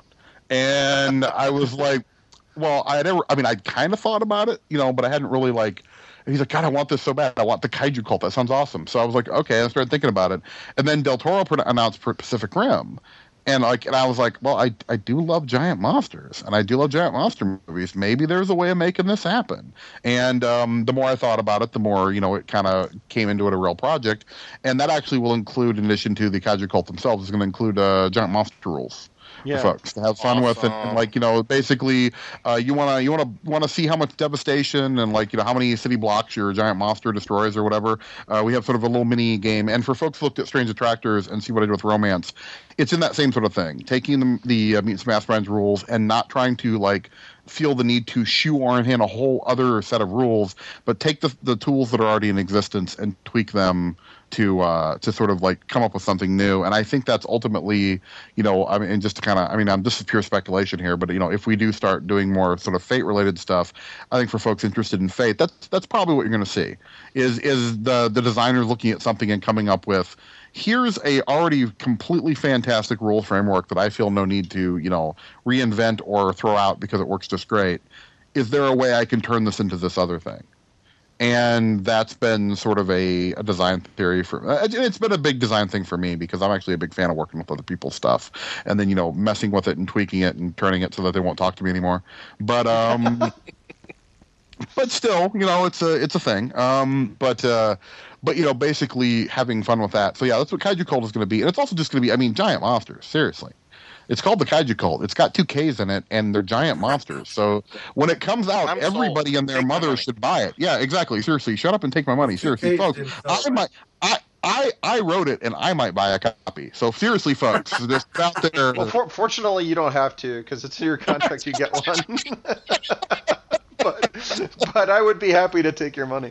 But, well, we don't know. But But so actually that's a great way for folks if they want to try and get free copies of games. Just make sure that writer's in your contract. So every time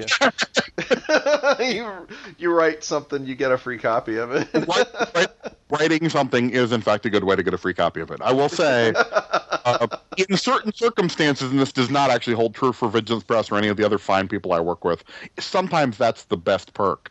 Oh no. Yeah, I won't go into those stories, but it No, happens. it's true. It's true.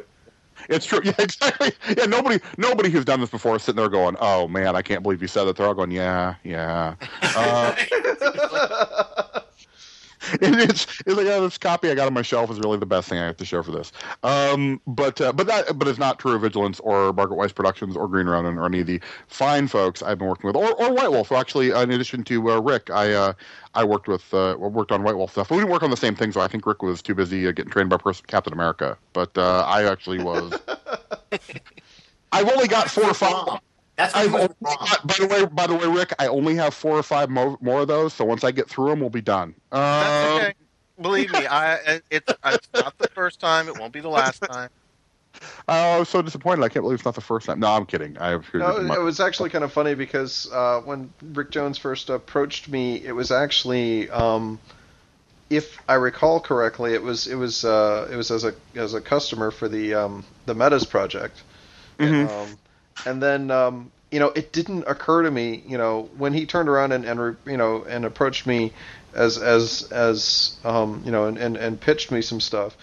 I didn't connect that he was the same guy.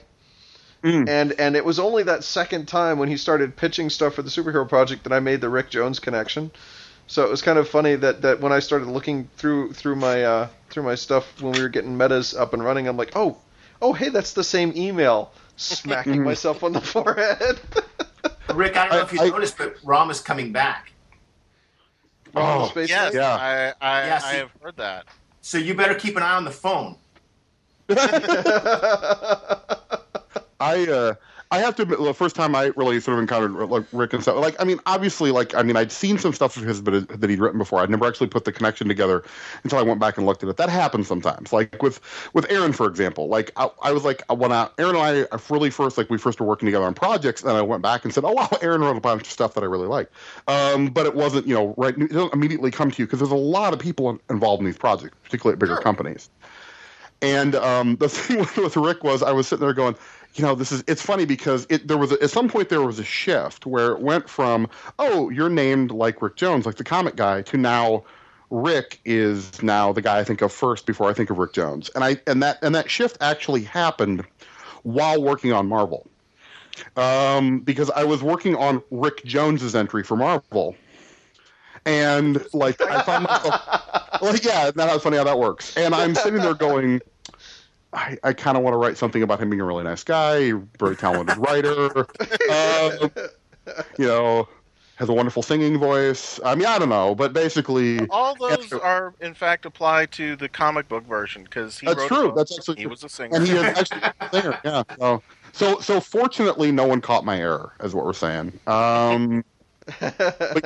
So there is that, but it was funny because at one point I was like, now every time, and again when I got the Rick Jones, like, what entries do you want to do? And I'm like, I actually want to do Rick Jones because I have an idea for him, but it's just funny because I know Rick Jones, so that's So let's turn the conversation open a little bit here. If you guys still have time, we've got some questions. I thought would be some. Running a little short, but I got a little bit of time. Let's do some stuff. Okay.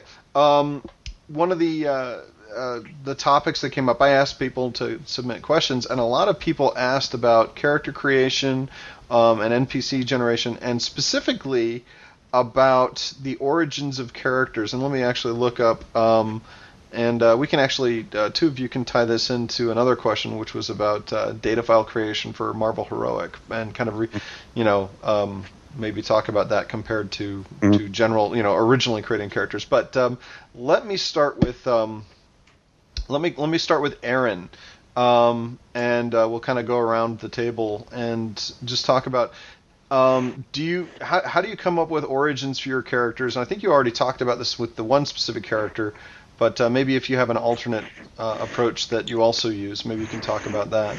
I don't have any one set approach. In some cases, it'll be an idea sparked by watching a movie or reading a book. Some cases, it's, oh, that's a cool name. I need to come up with something that can go with that name, or an image, or a power set, or I look at the way I was like, oh, that's an interesting power. Now I have to build a character around that. I don't really have a set methodology. I don't think a lot of writers have set methodology. It's whatever sparks their imagination. And on the to append to that question is from Christopher from Google Plus, who also wonders if you have a good formula or means of generating character names. Again, I'm all over the board. I have 2 master's degrees in English, so I'm disgustingly well read, and I just keep a notebook every time an idea pops up to me, or I make a portmanteau of different words. I just write it down in my name book, list of names that I might come back to. I'm really weird that way. I have players who've seen my book and they go, "Oh my God, you're so weird." But it's just one of the things that help. Got some noise there. Is somebody running water? Oh, that was me. Yeah, sorry about that. It was just a brief thing. So you might I don't know, tone that down or edit that out. Sorry about that. Anyway, I don't know if I can, but I'll try. I had to dump a body. Sorry, guys. I've been on the plus side, my internet connection is amazing all the way to the lake.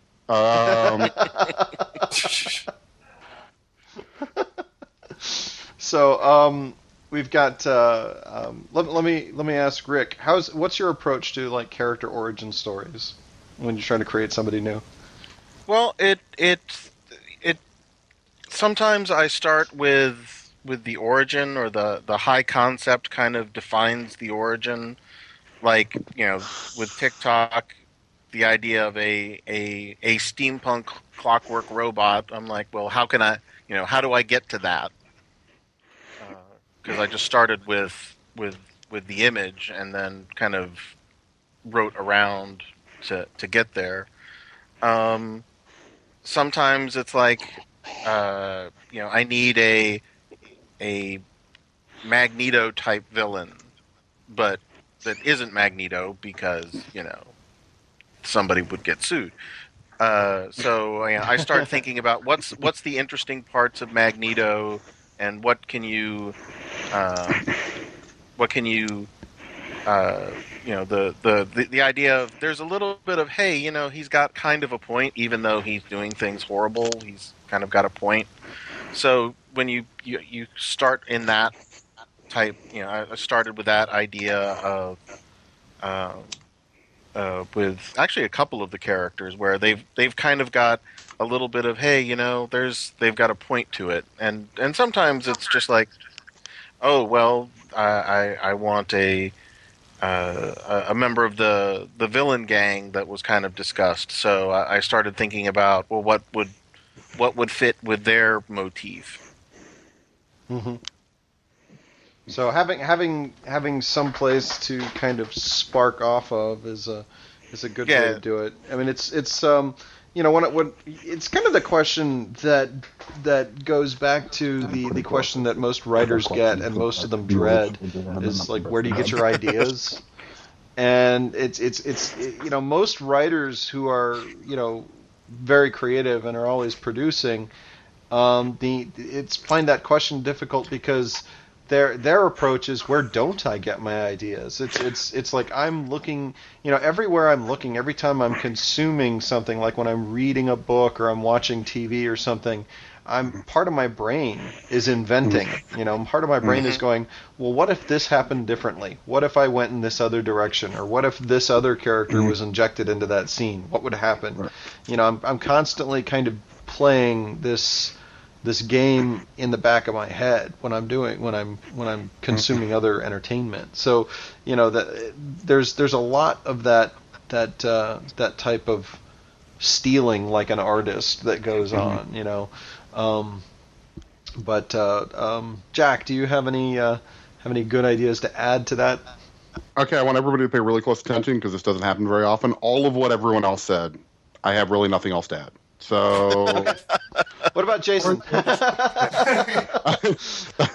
such a rare occurrence that everyone should both note the time and date. And I could sit there and tell stories about how, like, I studied anthropology before I went to law school, and et cetera, et cetera, et cetera, and go on and on, and which would be referencing what Aaron said about having 2 master's degrees and drawing from a bunch of academic and otherwise sources, and I could go on and on about, different things and philosophies and what the need of the campaign is, but all I'm doing right now is summing up everything everyone else has said.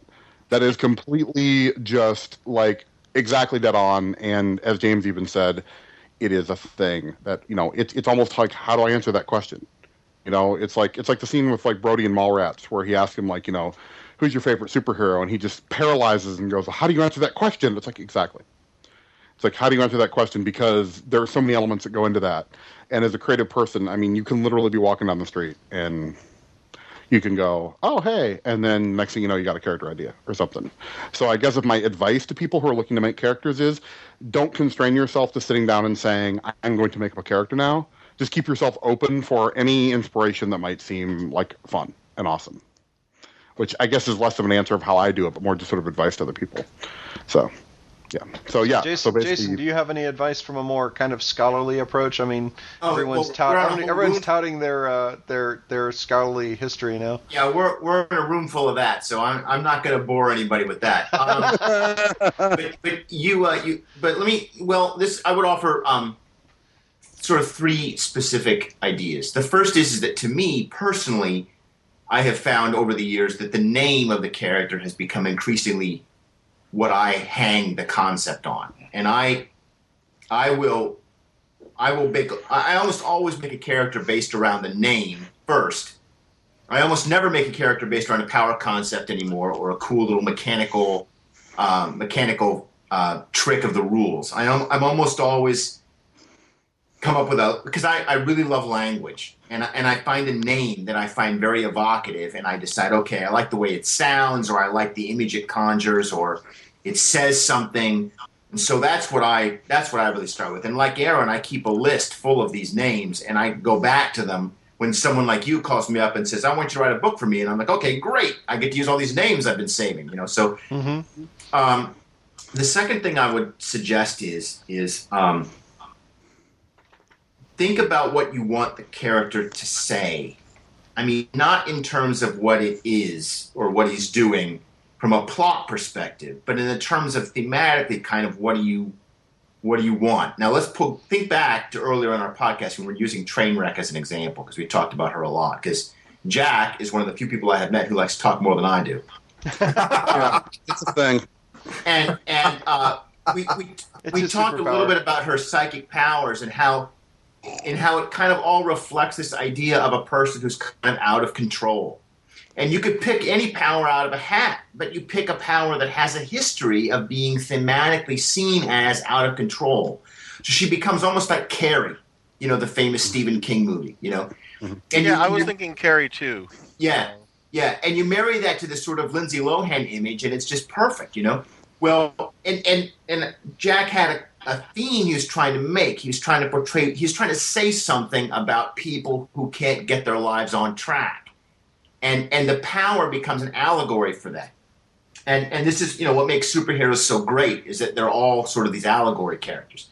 Mm-hmm. So when you think about an origin for the character, make it an origin that says what you want it to say. Don't just roll on a random table. Oh, he got bitten by a radioactive bug. Make it, unless you want to say something about radiation or accidents or something, whatever, or bugs. The third thing that I would add finally is make it human. I mean, you've got to find a way to make that character sympathetic, relatable in somehow. I mean, if that character is just numbers and a silly origin story and a bunch of powers, he's going to keep your players occupied for there's no problem with that. You can roll dice. I mean, he can be a die rolling exercise. But if you want to get some personal satisfaction out of the artistic process, that character has to be, or she has to be sympathetic. There has to be some way that you can look at that character and you can feel, okay, yeah, like I think Rick was saying, like, okay, yeah, this guy's totally doing the wrong thing. I mean, he's killed, depending on which X-Men issue you've read, he's killed 1 million people before breakfast. But there's something in there that we can at least understand how he got there. and he's still human.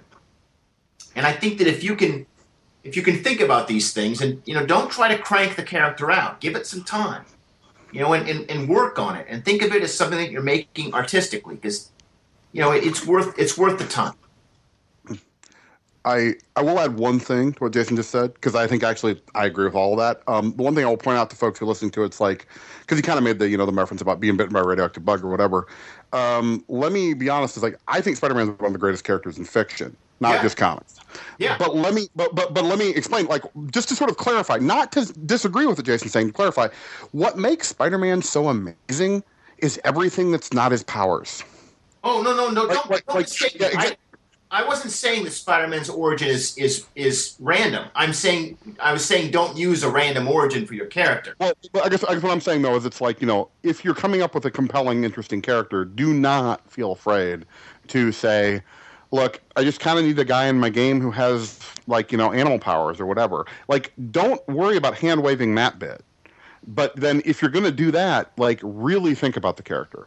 Maybe he's got some sort of theme. He's got power and responsibility. He's got he's got some element to him that is just fantastic, and that really is the part that you run with. And I think that's I think that's exactly sort of what Jason's saying is it's like you need a character who's human, and not every single part of that. Because that's my other thing too with people asking about character creation. Do not agonize over it too much. You will drive yourself crazy. Come up with something don't sit there and go, well, he's got energy blaster powers, but I really like his origin and his name and his personality. Be willing to be done with it. Be willing to say, you know what? Then he's got energy blast powers. This guy, he's funny, he's charming, the characters will like him, or he's annoying and he's angry and the characters will hate him. My players are gonna be interact with this guy on a deeper level. They think they're gonna have a lot of fun with him. It's like, don't feel like, oh my God, I have to sit there and spend a bunch of time coming up with something. And on the contrast, if you got a great personality, you may not have to define the background nearly as much. Right. You could be like, hey, you know what? He comes from a tragic background. I'm actually going to define that more through play. I'm going to wait to see what the players assume and talk about and do. And then I'm going to interact with them. Because honestly, in a lot of cases in comics, that was what happened. A lot of villains out there's origins were told later. Yeah. And they were told later or adjusted later because some writer said, well, this character's fun because he's got fun powers. But what would make him really interesting is if he was tied somehow to this other character. And sometimes the writer always planned it. In the case of Terra and the Teen Titans, that was always planned. There was never a moment in Marv Wolfman's and George Perez's writing of that character, writing and drawing of that character, where they didn't know she was going to be a bad guy. So I'm sorry, by the way. I know it's 20 some 30 some years spoiler. Yeah. But yeah, one of the things that I liked what you mentioned there was the idea that a lot of players you can develop these characters through play, and a lot of the time when you just want to sit down and play, you're not really sure of how things will go. It's okay to kind of start. I mean, you can roll a random table for their powers. I mean, actually, I really highly recommend the quick start generator for sparking ideas, because sometimes just having a set of powers and skills in front of you makes you start thinking, well, what kind of character would have these things, and you can go from there. And it's actually, it's not a bad way to do it. But what I think Jason and Jack are both saying is that if you want the story of the character to be compelling, have a strong theme, and Spider-Man's theme is responsibility, and his always coming back to the burden of responsibility and having to shoulder that. I don't want to speak for Aaron, but Aaron does something very similar to what I do, which is looking to a lot of different sources for inspiration. And I mean, this is more, I guess, a question for Aaron, because we've never talked about this before. We've talked about other things. We've never talked about this. So this is the first time, everybody. Yay. Is that, when I think about when I get that inspiration, whether it's a National Geographic special or a billboard I'm walking by, in my head there's a concept and a scene that starts to take form.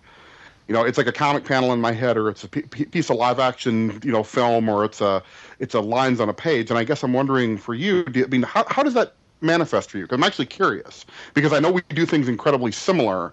in regards to creating characters. So I'm curious how that manifests for you, more as a curiosity. And this may or may not be useful to viewers, but it might be. So I guess that's sort of my question, if that makes sense. Well, the moment I have the character in mind, I immediately just start expanding on it. I was like, who are the connections? What are the characters tied to this character? If it's a hero, one of the first things I start doing is creating a rogues gallery, creating a supporting cast, thinking of adventures that have happened in the past. And I've got all of this stuff written down, and, well, most of it written down. You know, a lot of it never going to get used, but it's in my head. It's backstory that I can use when I'm thinking of the way a personality interacts, or why a decision was made, or how this came to pass. And, you know, I might write down when I create the character 10% of all that stuff, but the other 90% is still there in my head. Does that answer it?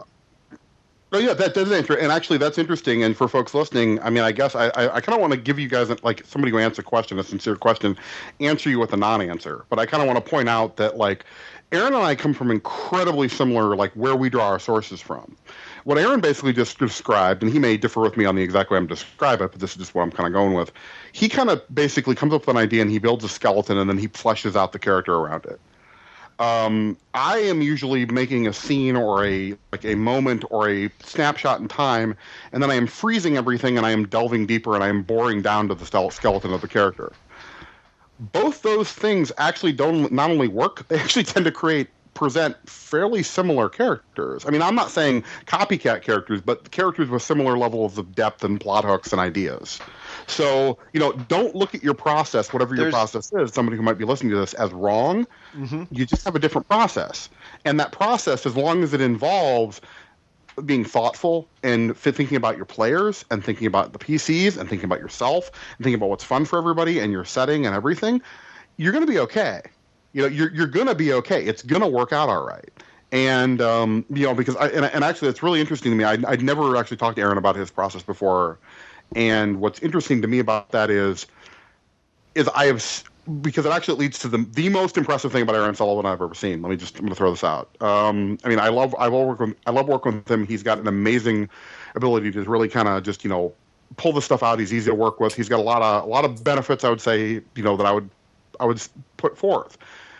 But Aaron at one point sent me some stuff for one of his campaigns, and he was like, hey, would you be willing to give a look at it? And I kind of gave him a basic look. We got super busy, both of us did, and I never really got to look back on it.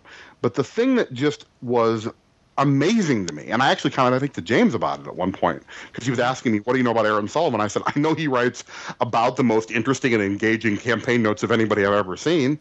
And I was literally, because Aaron, what he's talking about doing is exactly what I saw on the page. He was like, oh, and there's this character from this Freedom City book that I thought would be really interesting, and I was thinking about using this other character that I created, but then I realized, why not just use this character, because my players would be more familiar with it. And I mean, it was an amazing little snapshot into the mental process. And I will remember that for the entire time that Aaron and I work together and know each other.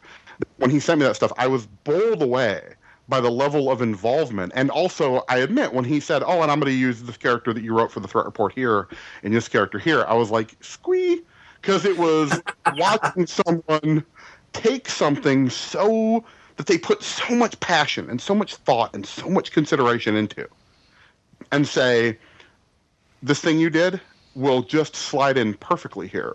And so actually, Aaron just recently gave me one of the best compliments anybody's given me in a while, which was, he was talking about, you know, he's like, oh, I have some things in my campaign and my ideas, and sometimes I don't remember the exact wording, so I may be mangling it, but it was something to the effect of, you know, there are these holes, there's these spaces, or these sort of logical progressions that I need, there's a space for. And instead of having to sit down and fill it myself, you made this thing that let me fill this in, and now it makes sense, and now that will enable me to do my own thing. And that was, I live for shit. I live for stuff like that. Seriously. That is the thing. That's why when I recently made a plea on Facebook, when he was on Facebook, and if you're not, I will repeat it. Feedback. You know, if you like our stuff, please tell us. Tell us what you liked. Tell us what you didn't like. Tell us what you see more of. Tell us what you see less of. Because I live for that stuff. I mean, I know the gaming industry pays millions of dollars, and I've got, women everywhere and 5 cars. But still, putting that aside for a second, I I love that feedback to have people tell me. See, we're gonna have to let the other writers know that was a joke, because now Aaron and Rick are both going, "Hey, wait, where's my?" No. I've been in this long enough. I know he's joking. Yeah, this is not their first rodeo. They know what's going on. If your car I'm sorry, Aaron, were you trying to say something?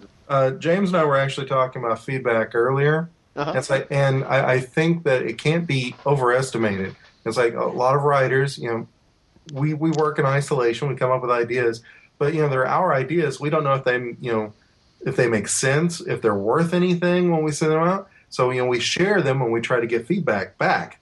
And it's like your feedback may be, I think this works better as X instead of Y. That's additive to the process. It works, and I like working with people that I can get feedback from. I really enjoyed the roundtable that we did through email, the group of us, when we were doing initial planning for Rogues, Rivals, and Renegades, because we were like, this character is really cool, but this detail, how about you try this instead? And you look at it from an angle and you go, oh, well, I hadn't looked at it that way. That does work. That works even better. And shopping definitely helps. And it built. And that really came from, again, going back to the schooling now. That went back to old creative writing classes, where I remember I would produce so much more when we were in roundtable groups than when it was just teacher gives assignment and I go off and do it. It's like when I was sitting there, we were like reading and sharing the products of our imaginations in class, and we would each talk about it. And even if people were bringing in various diverse kinds of projects, like I would bring in short stories and somebody else might do poetry, blah, blah, blah. I still had a much greater enthusiasm for each project when it was part of a roundtable where I was actually discussing and bouncing ideas off of other people. And I was so happy to see that tactic. Well, I'm sorry, technique. It's either one. I actually will also point out to people who are more isolationist in their sort of creative process, because I'll be honest, a lot of times when I'm writing, I will ask people feedback, I'll ask people for an idea, but a lot of times when I'm sitting there writing, I tend to write in very fast spurts. James can attest to this. Yep. And so I don't have a lot of time for feedback. I mean, I can call James, I can talk to somebody really quick and say, hey, I have an idea, I want your feedback on it. But, if somebody doesn't get back to me in a relatively short period of time, I'm probably moved on. And that's not a slam, that's just it's just a reality. And if somebody happens to say, hey, this is a thing, awesome. But if not, it's a problem I have to figure, and I'll figure it out, and I will alter as necessary later.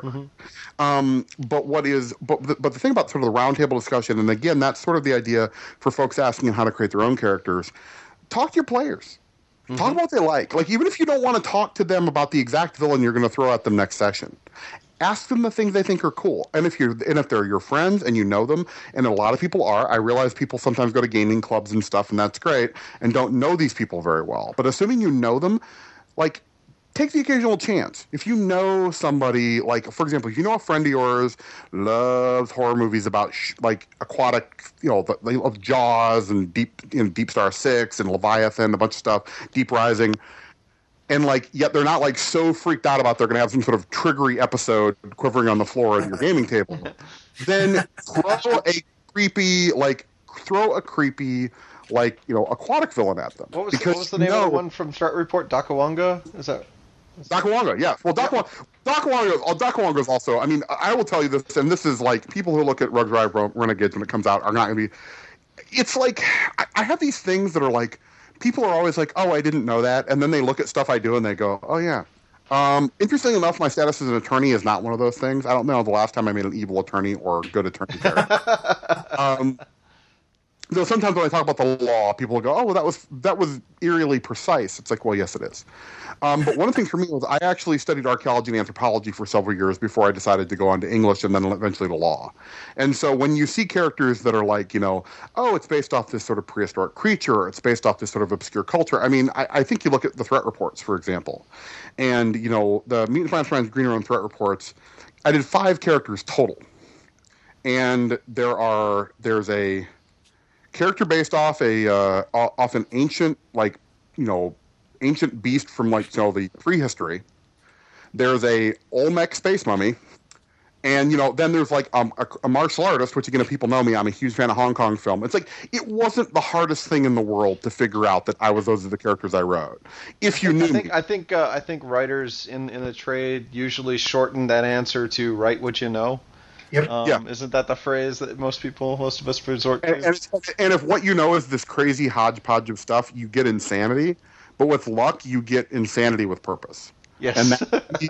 And that's the wonderful thing that happens, which is, and I love working with folks because by collaborating, by talking to people, whether it's another GM working on a campaign whose opinion you trust, or whether it's an actual other writer working on the book with you, or it's a fellow player, or it's a buddy of yours who barely knows this crazy pretend elf stuff you do, but likes to talk about, but really likes Game of Thrones, and so he's willing to talk to you about some cool, fun, theoretical ideas.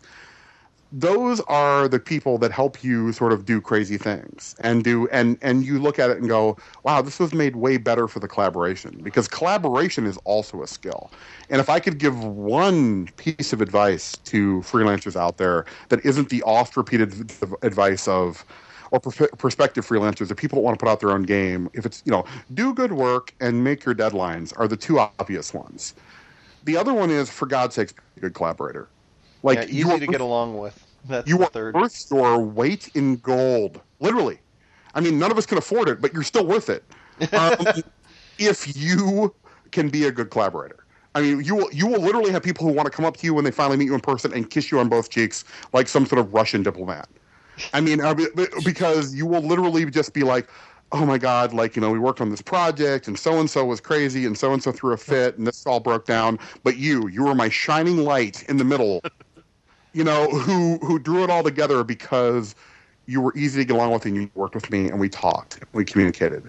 And we actually worked together so that if I said, how's this idea, you wouldn't just sort of go, it's great, and then never have actually read it.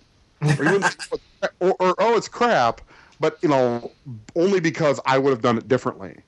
If you actually looked at it and said, oh, actually, I really like this part and I really like this part, but this part I'm not so sure about. Okay, that's interesting. Why is that? And it's like, okay, cool. Oh, I hadn't thought about that before. And, of course, it goes the other way around. You have to be I mean, one of the things that I've noticed about working with Jack is that, I'll often come up with, something that I perceive as, maybe we can change this, or maybe this could be a problem, and Jack will sit and we'll kind of talk it out. And sometimes I'm right, but sometimes Jack will come around and explain it to me in a way that totally changes my perspective on it. So, right. It goes both ways, just both as a writer and as a publisher. It's really to my benefit to be able to listen to you guys. And on the flip side, like I said, you will occasionally say, hey, I was thinking about this, and I was like, wow, even if in some cases it's only a minor tweak, I'll be like, oh, that's so much better. That just works so much better. And actually, I mean, and sometimes people don't even realize they're doing it. Aaron turned in his draft for the latest book we've been talking about, The Renegades, Rivals, and Rogues. And I looked at a few bits here and there, and I was like, okay, I got to go back to my draft. And it wasn't and I mean that in a completely positive way. I was like, okay, I'm still confident on 90% of this stuff, but there was one particular section or one particular character or one particular whatever, and I looked at it and I said, oh, that is just exactly what I wanted to do with a totally different character with a totally different concept, but that sort of oomph is what I wanted. Or Rick's stuff had me do the same thing. And so, it's kind of that thing of and so being able to do that sort of, melding and switching and turning around and such. So, again, it's I guess my advice to people who are thinking either of getting into the industry as some sort of freelancer or getting into the industry just I want to play games and have a great time with my friends and put it up on a podcast or a blog or whatever, is just, be a good collaborator and be easy to work with and have fun ideas and listen to folks. And I think one more thing I wanted to add to what Aaron was saying earlier, this popped into my head, but I didn't have a chance to sneak it in, is one of the things about Aaron's process, the fact that he writes everything down as he goes, means that 5 years down the line, he's got a library of ideas that he can go back to. And if you're just gaming for fun, that's great. It can still help you there. But if you decide somewhere along the line, hey, you know what? I'm going to try and pitch something to Green Ronin or to Vigilance Press or somebody else and see if I can't get something published, you've got this whole mine that you can dig into and find great ideas that you had. Because I guarantee you you go back 5 years and you look in there and you'll find stuff that you don't remember. Mm-hmm. Because you created it, wrote it down, and you'll come back to it and you're like, oh, you know what? I completely forgot I did that. I forgot I created that. I can say with absolute confidence, and I'm guessing. I mean, I don't know this for sure, but Aaron can confirm or deny this. But I suspect that I know there are characters you're going to see in Rogue Rival and Renegades that is not the first time I thought about putting them in a project. Right. And this was the project for them. And I mean, Aaron can correct me if he's wrong, but I suspect that is not. I mean, again, just because of the incredible ease of which Aaron just developed, it's like, oh, here's a dozen characters. Do you need 2 dozen? Do you need 3 dozen? You know, I can. Aaron's really kind of laughing when I say that, but man, that was so impressive. And to know Aaron, to know that it was completely like these were not like I have a name. these were like okay, I've got something for this. And even what Jason was saying about I have this great name and I write it down. I know if I asked Jason for like, hey, do you have an idea? Jason would have a name, but he'd have more than a name. And that's, you know, he may not have every single thing fleshed out, but he'd have at least a direction pushing him, you know, to go to. And so anyway, sorry, I kind of answered my own question, but like, yeah. So Aaron, I mean, seriously, am I right in that basically you just have this mental Rolodex of ideas that you just kind of drew from it to some degree? You are correct. You are correct. Funny story. Cool. I think I probably made John think I was a little psycho at first because of this, but I think he means John Lighthouser. Yes, John Lighthouser. Back when a couple of years ago, we were talking about me doing some stuff, and he's like, "Well, we have this idea for these things called threat reports. They weren't called threat reports at the time, but that's what they eventually became." And he threw out, he was, "Do you think this is what you'd be interested in?" And I was like, "Yeah, because that's what I love: creating characters, creating backstory." Setting ideas, you know, the story. That's what I like to create. And so I was like, great. And he was like, and he had several ideas for ones he wanted me to work on. I was like, cool. And at the end of, you know, during one of these conversations over email, he's like, oh, by the way, feel free to propose characters that you might want. And he was like, just hit me with all the ones that you want, you know, around that. And I probably hit him with about 100 to 150 thumbnails. Wow. Just boom. And you know, I just reading the subtext of some of his emails after that, it was like, holy crap! I actually had the opposite reaction, which was, I mean, not the opposite reaction, but I had the opposite effect where I probably had the 100-some ideas that Aaron had, but there was a moment before I started to write them up because John had the same thing. I was like, oh, if you got some ideas, hit him with me because we need to fill out some threat reports. And I was like, I'm going to send him a dozen. Like that was like, I gave myself a limit, and with the idea that like he's only going to accept 6 of them, 5 or 6 of them total. And in actuality, he actually accepted slightly more than that, but you know, due to various reasons, 5 is what we got. And I really think they were the 5 strongest. Interestingly enough, they were not the 5 definites. Most of them were the definites. There were 1 or 2 that were and this sort of talks about collaboration, where John said, I really love this idea if you can do X to fix it. And when he said that to me, I said, oh my God, this character will be so much better if I take his suggestion and fix that. And when I did, and I was like, I mean, that was actually Jade Spider. I mean, if anybody's talked to the threat reports, my original idea for that was different, somewhat. And his reasoning and stuff for everything was like, and I look back at Jade Spider now, and I barely remember what he was like before, because he's so what I wanted him to be now. And in some cases, even analyzing what I wanted out of the character originally and saying, I mean, I actually originally had the character briefly in a Freedom City-based campaign, and I used him as a very honorable sort of standard martial arts character, and I was always vaguely disappointed with him because he was this sort of honorable, you know, I will face you, honored foe. And I'm like, God, that's everybody. You know, that's everybody. That's every martial artist in comics. Why is nobody a dick? And that was actually how Jade Spider got born, was me saying, why is nobody a dick? What if somebody was a dick? What if they had all the training and all the skills and all the ability and all of the everything, but they were a selfish ass? And not actually I mean, it's like, I'm not saying it doesn't exist in comics and whatever, but you think about it, it's pretty rare. And just to go with that sort of character. And, you know, that's, again, you know, subverting tropes and messing with things is really fun. You know, don't do it all the time or you're no longer subverting anything. But have fun with it. Like if it's okay to be to say, oh, you know what, the sexy femme fatale character in this turns out to actually be like, almost revoltingly innocent, and she's being completely manipulated by somebody else. Doing that once works. Doing it all the time becomes just another trope that you're doing. But throwing those things at characters is a lot of fun, and also there's also other elements in our modern society. You be careful about certain things. I know that when I make characters these days, I guess it'd be my only other real thing I would suggest to people is I'm more aware of race and sexuality of characters than I was before.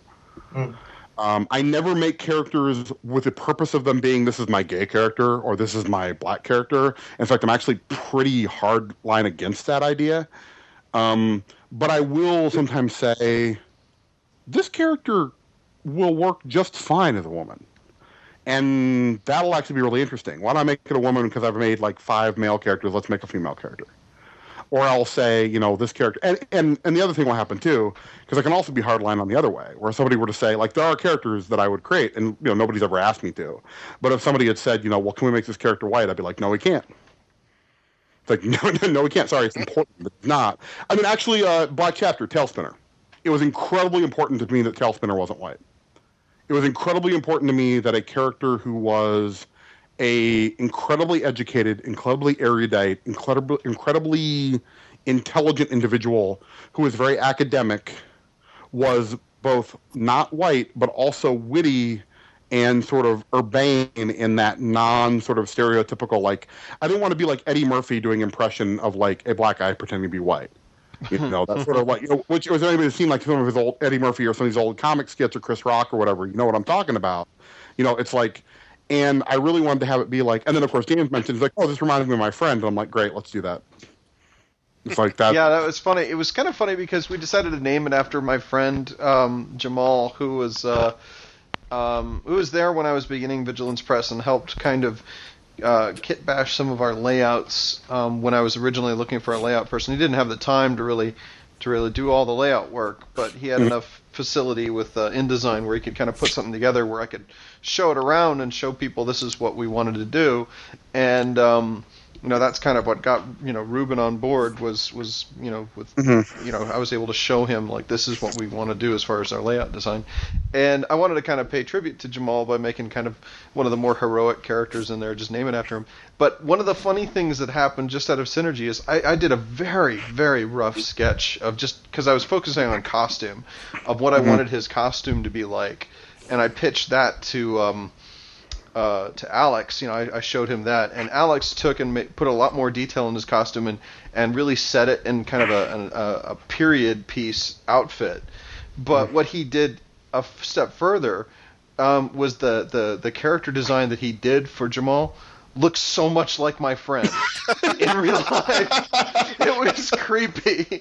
It was like, wow. I mean, he really does look like my friend Jamal. Although my friend wears glasses, so you might not be able to see it. But if he took his glasses off, he looks just like Tailspinner.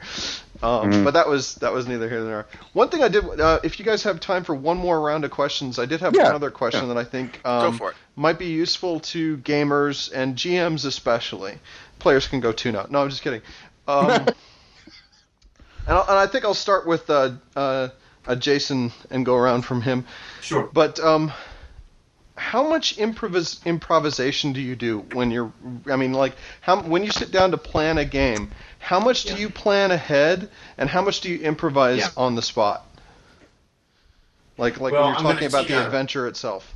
I'm going to real briefly look back and add something to the conversation that we just got out of because I didn't have the heart to interrupt Jack.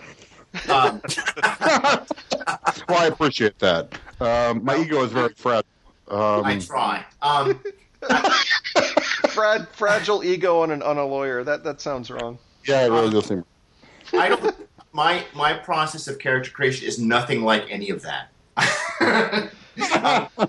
No, all I want to get at here is that we often had this idea, and Jack and Aaron were talking about this a lot, that they had this sort of huge backlog of ideas that they sort of reach in and pluck out the proper ones for whatever project they're looking at. I I try. I sound like Edna Mode. You know, I never look back, darling. It distracts from the now. Also have a problem with capes. Yeah, I make Okay. I make a real conscious effort to try to not do that. To try to not go back to characters I've used in other games or that I've invented and have a spot for. I really try to, like the characters of the Forgotten Five, for example, just to pick one. None of those characters existed anywhere until I started brainstorming that project, and I do this intentionally. It helps to keep my imaginative power moving. There's an old story that's told about Da Vinci that he was asked that there were a bunch of people were all submitting proposals for a bishop who was hiring somebody to paint the inside of this church. And the bishop comes up to Da Vinci and asks Da Vinci, have you already decided what you're going to paint? And Da Vinci says, I have already chosen the lacquer that I will use to cover the final painting when I'm done. And the bishop chose someone else to paint it. And when they asked the bishop, why did you pick Da Vinci? The bishop said, well, because Da Vinci has already painted the entire thing in his brain. What energy is he going to have to do it a second time for me? Well, so I take this to heart, and I try to never invent anything until I need it, until the right idea is there. So I'll throw a bunch of names down there, and I'll start thinking about what I want it to be for that project. And then when that project is gone, or those characters are gone, I really am very reluctant to go back and ever use them again. Now, important thing for the listeners to get from here is that everybody does it differently. You know, half an hour ago, Right. Jack said, pay attention to your process. And truer words have never been spoken. Figure out what your personal process is and then do that thing. Do the hell out of it, you know, and make it work for you. I mean, Ernest Hemingway used to type in the bathtub. You know, there is no wrong writing process. There's just your writing process. Yep. Okay, so I'm going to come back around to what was the question again? The question is, this may Jason, actually you're like me. inform this informs the next question. The question, and this was actually from Jameson on the Atomic Think Tank. He wanted to know some good techniques for improving improvisational skills, and for and find out from you guys how much you improvise when you're running a game session. Like how much do you how much do you prepare before the game, and how much do you just come up with on the spot? Yeah. Okay. Well, I have found a lot of this involves player trust. Like if you're with a new group, for example, and maybe they're unfamiliar with gaming. I've been running a lot of games lately where all of my players have been brand new to gaming, or they haven't played in 20 years or something. And in that case, I kind of have to. They want a lot of easy landmarks in the roads that they kind of know what to do. They can be sort of, new players can be confused. They're not really sure what to do in a game like this. What am I supposed to do? That question. But the GM wants to be flexible so that whenever they do decide to do, you know how to respond to it. I guess a lot of my favorite stories and adventures have been sort of sandbox quality, where I have all the characters invented and I have the sort of story beats I want to get to, but I don't necessarily have decided how the players get to them. So I might have like I wrote an M&M adventure back for second edition when second edition M&M had just come out, and I put out this big book called Escape from Alcatraz. And it was I remember that. It was a lot of fun to write, and I made up this timeline of exactly what happens during the breakout because I had to plan for it. But then I said, okay, well now you, the GM, now you've got this timeline. And you have all the characters, so now you can just let the players do whatever they want, and they can and you can react it off of the timeline. Also, a really good way to help your improv skills is to recruit players who are good at it. And I know this sound. We don't always have a choice over who our players are, But I had the very good chance. Graydon, one of my good friends, my former old D&D DM, Graydon Schlichter, who might be listening. So howdy, Graydon. Graydon is an actor by training, and he's a great improv guy. And so we would play D&D, and I would just be like taking mental notes every session on how he's running that game, and he would use voices, and he would do all kinds of really cool stuff for the game, and I would be like totally in theft mode, you know? So, and you can, I think that another good, encourage your players to improv. You know, let them know that when they want to try something wild, you're not hampered by the rule set. You know, it's a tool set. It's not holy writ. Well, anyway, I've talked enough. I'll let everybody else go. But those are some ideas. And for those of you who are interested, Escape from Alcatraz is still available on RPG Now. It's from TPK Productions. Yeah, that was my self-printing press many years ago. I'm surprised it's nice. I like the color artwork. Most of the stuff from that period, people weren't springing for the full color art. You know, I really wanted it to be good, and I got very lucky. I found an artist who was a longtime comics fan, and I could say things like, "Okay, this guy's surrounded by Kirby dots," or do a Steranko cover or whatever, and he knew exactly what I was talking about. It worked out very well. And I was very lucky. Angela Murray, a friend of mine, did the layout, and she did a hell of a job. Mm-hmm. I was very pleased with it. The book came out to about 80 pages, and I was very, very proud of it, but it was just so much goddamn work. Once you've written it, then you start wondering, is it really worth it to carry it across the finish line? Yeah, so I that's why now I just write stuff, and I let people like you do all the organization. All the heavy lifting? Okay. One thing I wanted to jump in with, kind of tag teaming off of your answer to the question, yeah. As far as, for me, and I guess I'll go ahead and give my answer for this one, because I have my own style that works for me, but I'm a very reactive GM. Now, a lot of players or a lot of GMs kind of take the and this works. Take the idea that the players are like kittens, where they just kind of toddle around and bump into things that you don't expect them to, and you kind of have to funnel them through the story, like herding cats, kind of thing. Yes.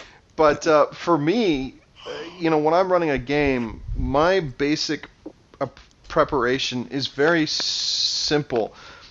I create the characters that I believe are going to be the main NPCs, as far as heroes, villains, most of the villains, and I try to come up with good ideas for set piece, combats where I'm going to say, be fun for these characters to fight the heroes. And then I create kind of that timeline, like Jason was saying, maybe more of a sketched outline where I say, okay, this is the bad guy. Excuse me. This is a big bad's motivation. This is his goal. This is how he plans to get to his goal, and then I go down kind of a couple of ideas. I jot down a couple of ideas of how each of the players I can involve them and invest them in the story somehow. And I kind of make bullet points. Now, one of the things as a GM I found, I have to be very flexible because we're all grown-ups now, and so I don't necessarily know who's going to be there every weekend. Like, I may have 6 players, I may have 3. And so I kind of have to be flexible there, so I can't outline too much ahead of time. And that was something that early on I started developing this attitude of, well, I'm not going to put too much work into something that I can't run because not everybody's going to be there. So I started, paring down the amount of time I was investing in preparation that wouldn't pay off. So I really focused on the character creation. I really focused on kind of the broad strokes outline and kind of like, well, this is how the characters are going to get involved, and this is like a really cool scene I want to see. But everything else I'm going to kind of let the players drive. And that's kind of just my tactic. But let's go down to Rick and see what's your approach, Rick? Well, it kind of depends on what the kind of the goal of the campaign is. when I most recently ran M&M, was just after third edition came out, and the very first part of the Emerald City Knights thing had come out, and I had liked some pieces of that, so I had a kind of a mass origin event, kind of like the Silver Storm, but it was different sources and stuff like that. And so some of the characters got their powers in it, and some of them didn't. And I kind of with that, I wanted to see, the idea is all these people are getting powers. What are they going to do with it? And so I kind of let them drive it more. And one of the things that I did, which for me was a throwaway, was that I said, "Oh well, this city had a superhero that protected it, but 10 years ago, he and his arch nemesis were in some big battle, and no one's ever seen them since, and everybody's assumed they're dead." Well, one of my players was like, "Well, I got to find out what happened."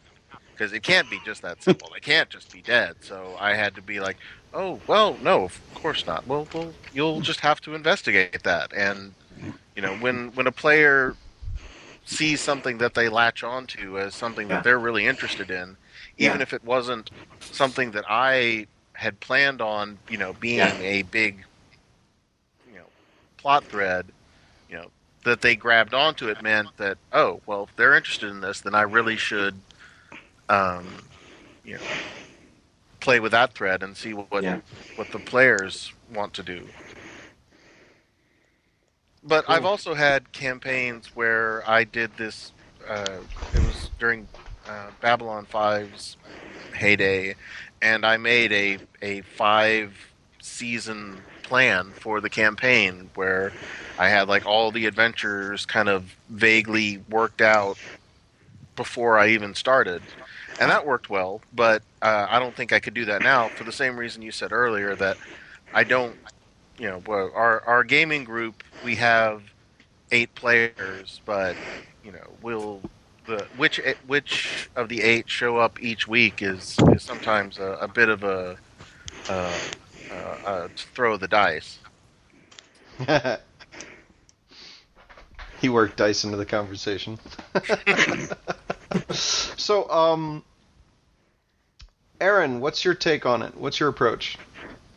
Well, I learned a long time ago that it doesn't pay for me to overplan with the people that game at my table, because the more detail and planning that I put into it, the less they'll enjoy it, because they'll feel more led around by the nose.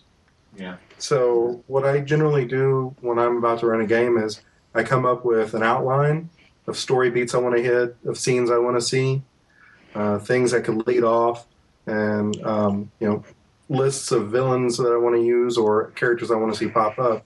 And then I just start to run from there, and I react to what my players do and want. I described this once to a friend of mine as, I generally plan like I'm going to do the next 10 issues of the Avengers, but by the end of any one game session, I've got 2 guys that have done 6 issues of Spider-Man over here, one that's lost in the 3rd issue of Deadpool, and 2 guys that are really trying to figure out how to begin an issue of the Defenders. And it's like, so it doesn't help to overplan. I guess, like you, I've learned to be reactive to my players because I have crazy creative and crazy insane resourceful players who will go off on a tangent with a moment's notice, and I just need to be able to roll with it. So, Jack, your take on it? Well, a lot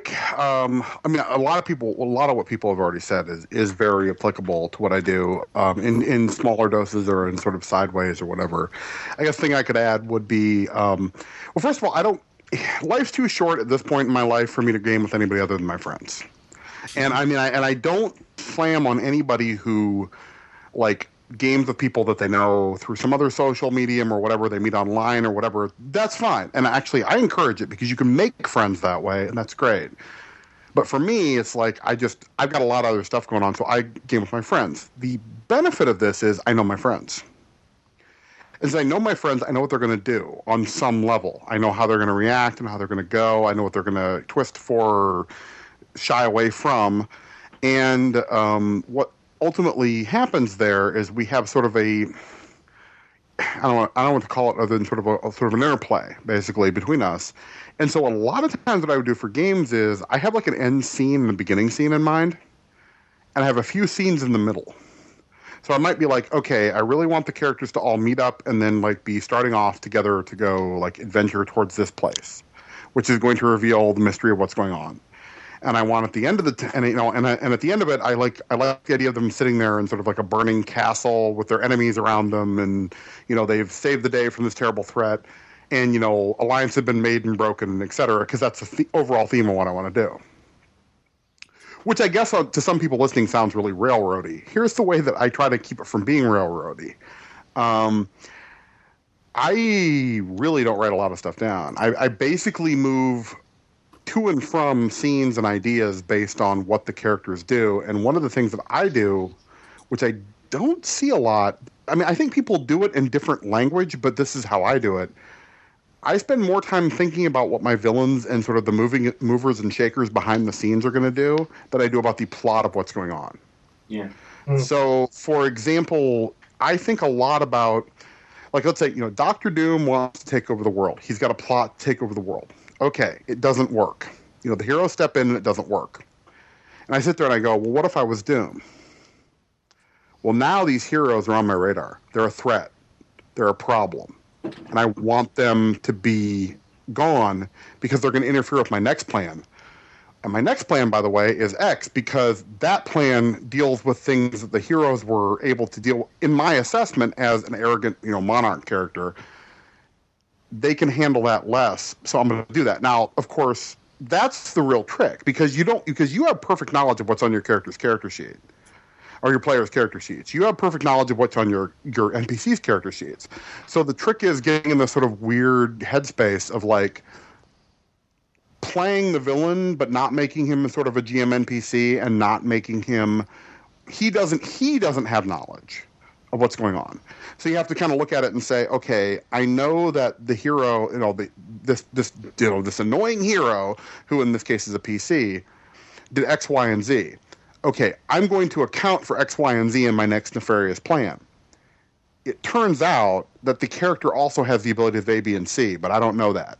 So I intentionally don't plan for that, which then gives the hero a chance to, capitalize on that and triumph in a different way. It creates a sort of weird interplay. I mean, the only way I can really explain it, I guess, is sort of through an example. I ran a game of 7th Sea, which is sort of like a swashbucklery sort of, crazy over-the-top pirate game or whatever that John Wick designed. It's a very fun game. It's mid-'90s now, I believe. Mid to late 90s when it came out. And there's that number 6 again. Yeah, well, there you go. And and I ran this game, and the first game involved like this embassy party. It involved encountering these bad guys, and at the end of it, the one of my players who was a friend of mine, who probably I knew the least actually. He had this crazy sword fight in the sewer, like in the underground or in the sewers with like this guy who killed his master, and he had this crazy encounter, and he met this woman that was intriguing to him that he one day wanted to pursue. He identified to me that he found her interesting. Like she was a character that I put into the game thinking someone would find her interesting, and he found her interesting. So all of a sudden, by doing that, she became his love interest. Whereas if it had been a different character, it would have been somebody else. And so I basically seeded the plot with sort of these like bits and pieces. And at the end of it, he had this crazy thing, and he looks over at me afterwards. He's like, "My God, man, that was amazing. I had such a great time. This was so great. I mean, I don't know how, you tailored everything to me." And he's talking to me, and he's raving, and he looks over and he goes, "Are those your game notes?" I'm like, "Yeah, those are my game notes." And there were literally like 4 lines on a page. And he's like, "How did you?" I said, "I know what my characters were going to do. I know what my NPCs were going to do. I know what they were going to do. I know what the plan was. And I knew what they were going to do, their plan." And I guess the thing that keeps it from being railroady or annoying is the bad guys or the NPCs are going to do what they're going to do regardless of what the heroes do, unless the heroes do something so obvious that they have to compensate. So the heroes should be able to win as long as they can be more powerful, more competent, more intelligent, more witty, more whatever than the baseline assumption that the villain has. And since the villains are usually arrogant or flawed in some way, they look at somebody and say, "Oh, well, nobody's going to be able to stop my brilliant plan." And of course, the reality is that most heroes can stop your brilliant plan. And then the next time, maybe it gets harder. The next time, maybe it gets harder. And at some point, it becomes a ultimate sort of epic confrontation where you resolve it and then you move on. So, I mean, it's a hard process to explain. It's actually a really hard process to explain. I've tried to explain it to people before, and it's like this weird like mini drama in my head without actually taking serious time and energy to not be railroaded. To bring it back around, actually, to because that reminds me of some of I just finished reading the new Fate Core the other day once I got into the Kickstarter, and one of the neat things about that book is that there are a couple of things where they call out little what they call GM ninja tricks. Yeah, and several of those are essentially this kind of letting your players drive you without realizing that they're driving the story. Yeah. Right. They're little tricks where you basically ask the players what they're looking for, and then you decide if it's in the scene or not. And right. And it's just like letting the characters kind of lead by what they're looking for helps you establish what may or may not be useful to the scene. Actually, I have a quick aside for that, which is recently in my Marvel game, we're running out a Marvel Heroic game. At one point we had, we're playing the Avengers, we're playing the actual, like established characters in the Marvel Universe. And so one of my characters is playing Black Widow. And at one point she asked me, I'd said, to help Doctor Strange complete this ritual, you need something that involves X. And she's like, well, do I have anything that involves X? And I look at her and I said, I don't know, do you? It's like, I don't know. I mean, you know better than I do. You're your character. If you can come up with a plausible reason why you have something that will be beneficial to the Sorcerer Supreme to cast this ritual, I will probably let it happen. Yeah. Just let me know what it is. And she thought about it, and she said, I think I do. And she said, how about this? And I said, that's fine. And what's interesting about it is she was a completely new player. She had never played an RPG before playing in my game.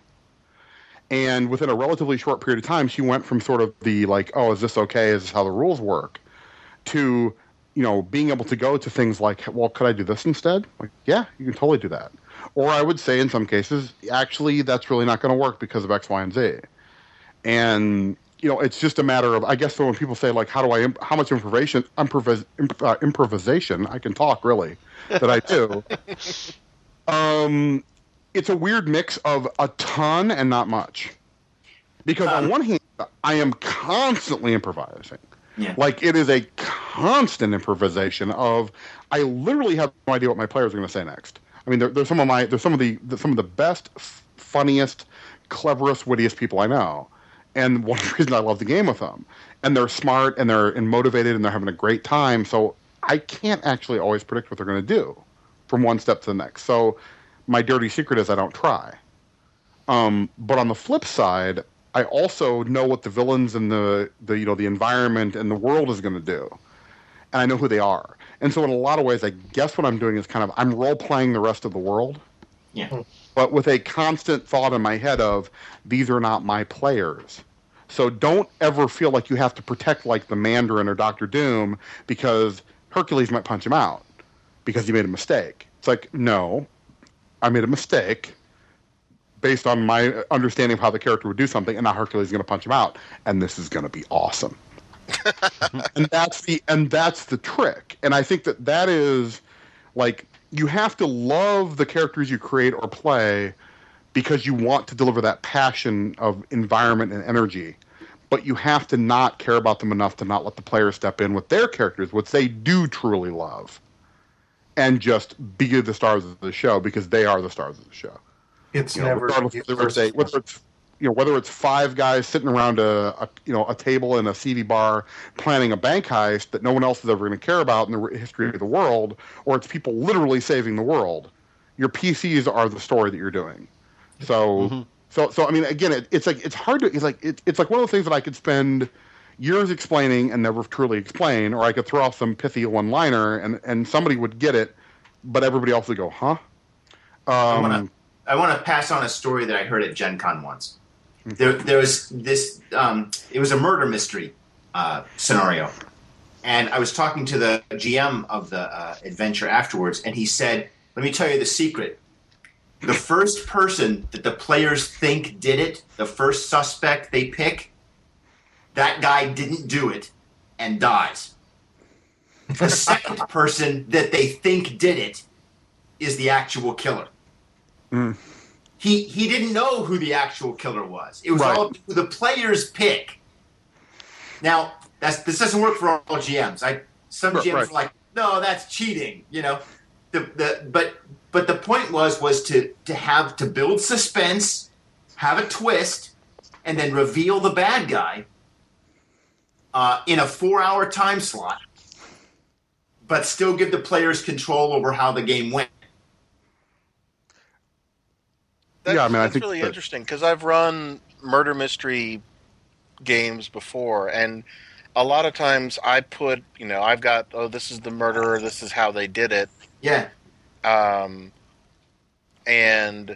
But looking back, I could have, changed, I could have had a more general sense and let the players decide who actually done it.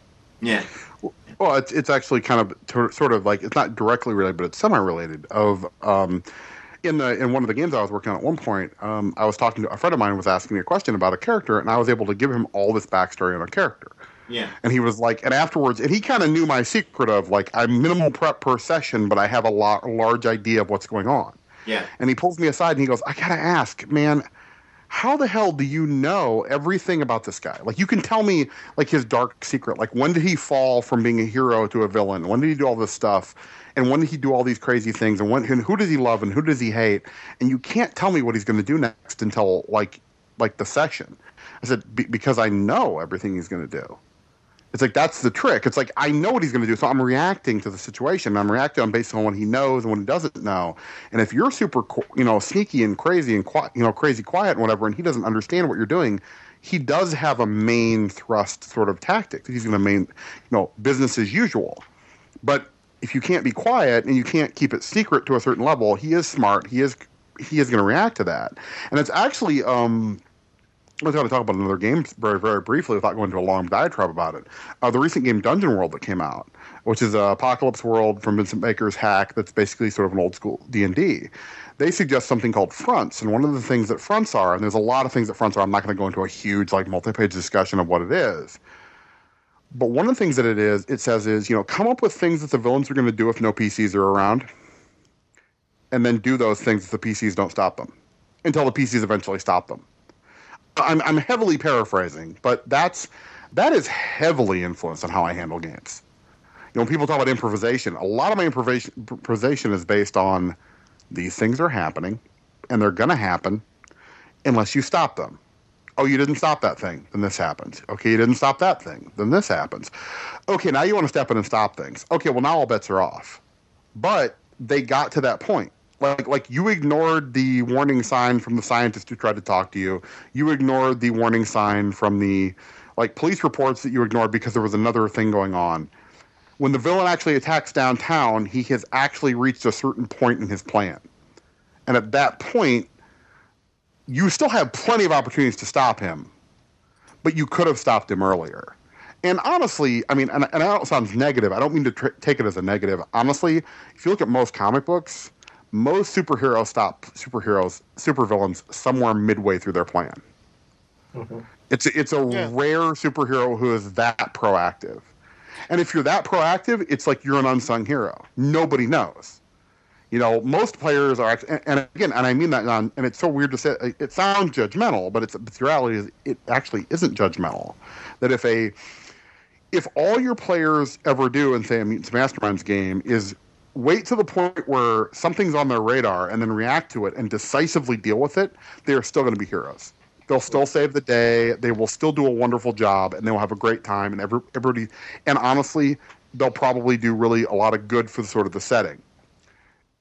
If they're never interested in being more proactive, if they're never interested in going after, say, the evil mega corporation that's been funding these supervillains, or they're never interested in going after like the evil government power behind the scenes that is like, undermining their efforts. You can throw those hints out there, but as long as you don't make those hints or things integral to, quote, winning the story, then they're just things you say, okay, well, no big deal. Not a big deal. Didn't happen. Don't worry about it. We're going to go beat up Galactus because that's awesome. Everybody likes to beat up a guy, everybody gets to beat up a 50-foot guy with a purple hat. Everybody loves that. That's what we're going to do. And I think that's the key with, like, what we're seeing. And I think, if anything, with sort of gaming stuff in general, we're seeing things getting sort of, quote, people talk about, they're getting more intelligent, the more getting more advanced.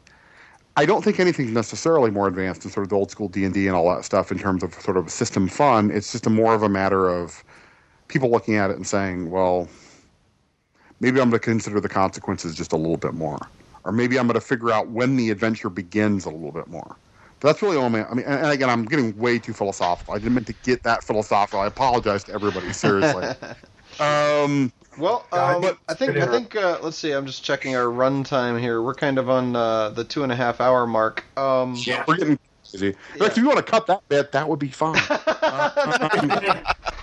I did want to say, if anybody needed to go, because we had blocked out the time until 11 to record, and we're kind of hitting that mark.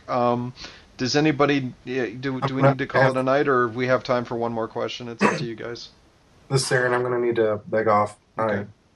I think I'm gonna take the opportunity to stretch, if you don't mind. No. Okay, we will call it a night here. And go to. Yep. But answering people's questions is great. I will happily join in on one of those anytime. Yeah. So there was one more question that I wanted to get to. Maybe we can get to it another time. It was Strike was asking about how much prep time you go into on the history of the world, and I'll try and find some way to make an episode about that, because I like campaign That's a great creation. question. Yeah. Honestly, that's a big enough question. It might require a whole pretty episode, big episode. Yeah. So we'll try and get into some of those other questions some other time. But thanks again to everybody who wrote the questions in and who's listening to the show. I hope you were able to sleep through all of the announcements and our pimping of our own products to get to the real good conversation. And see for that last 5 minutes of me just going off. So seriously. But I wanted to thank you guys for your valuable time. It's always a pleasure to have all of you on the show, and getting you all in one place, pretty much created a nice little singularity of awesome here for me. So made my job real easy tonight. So thank you. Sorry. One more thing before we go. I have to say how awesome Matt Gandy is. Oh, yeah. Indeed awesome. Yeah, Matt Gandy is... editor. Explain who Matt Gandy is. For those who don't know, Matt Gandy is our editor at Margaret Weiss Productions, who works on the Marvel Heroic game for Aaron and myself, and he is actually truly awesome. And I sort of half joked that I would say how awesome he was, but he is actually awesome. And not only just a shout out to Matt... Yeah, not only just shout out to Matt, but to Nathan Collier and all the editors out there. My friend Michelle Lyons.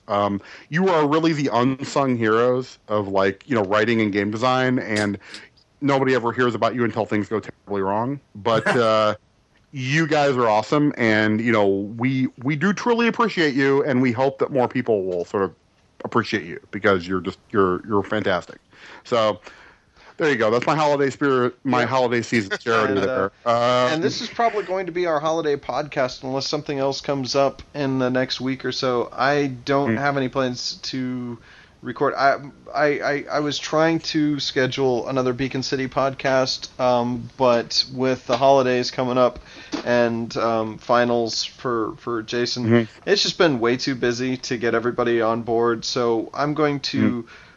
probably say that we'll probably get another Beacon City podcast probably halfway through January, maybe in the first 2 weeks of January. I don't know. I'll have to check and see what everybody else can do once I get back from my holiday vacation, which is coming up. So it was a real pleasure and an honor to be with everybody tonight. Aaron, it was great to meet you. Thank you very much.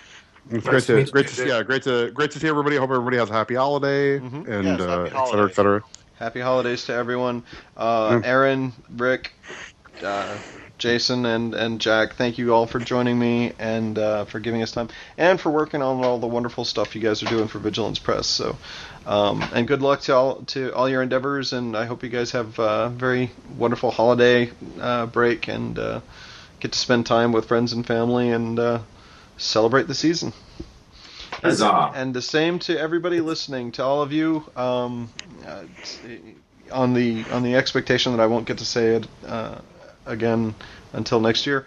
Happy holidays, season's greetings to everyone, and thank you again for tuning in and supporting Vigilance Press. And if you have any feedback, please feel free to leave comments on the Vigilance Press website, on our blogs, or on the podcast blog. So always happy, and of course you can friend me on Facebook or ping me on Google+.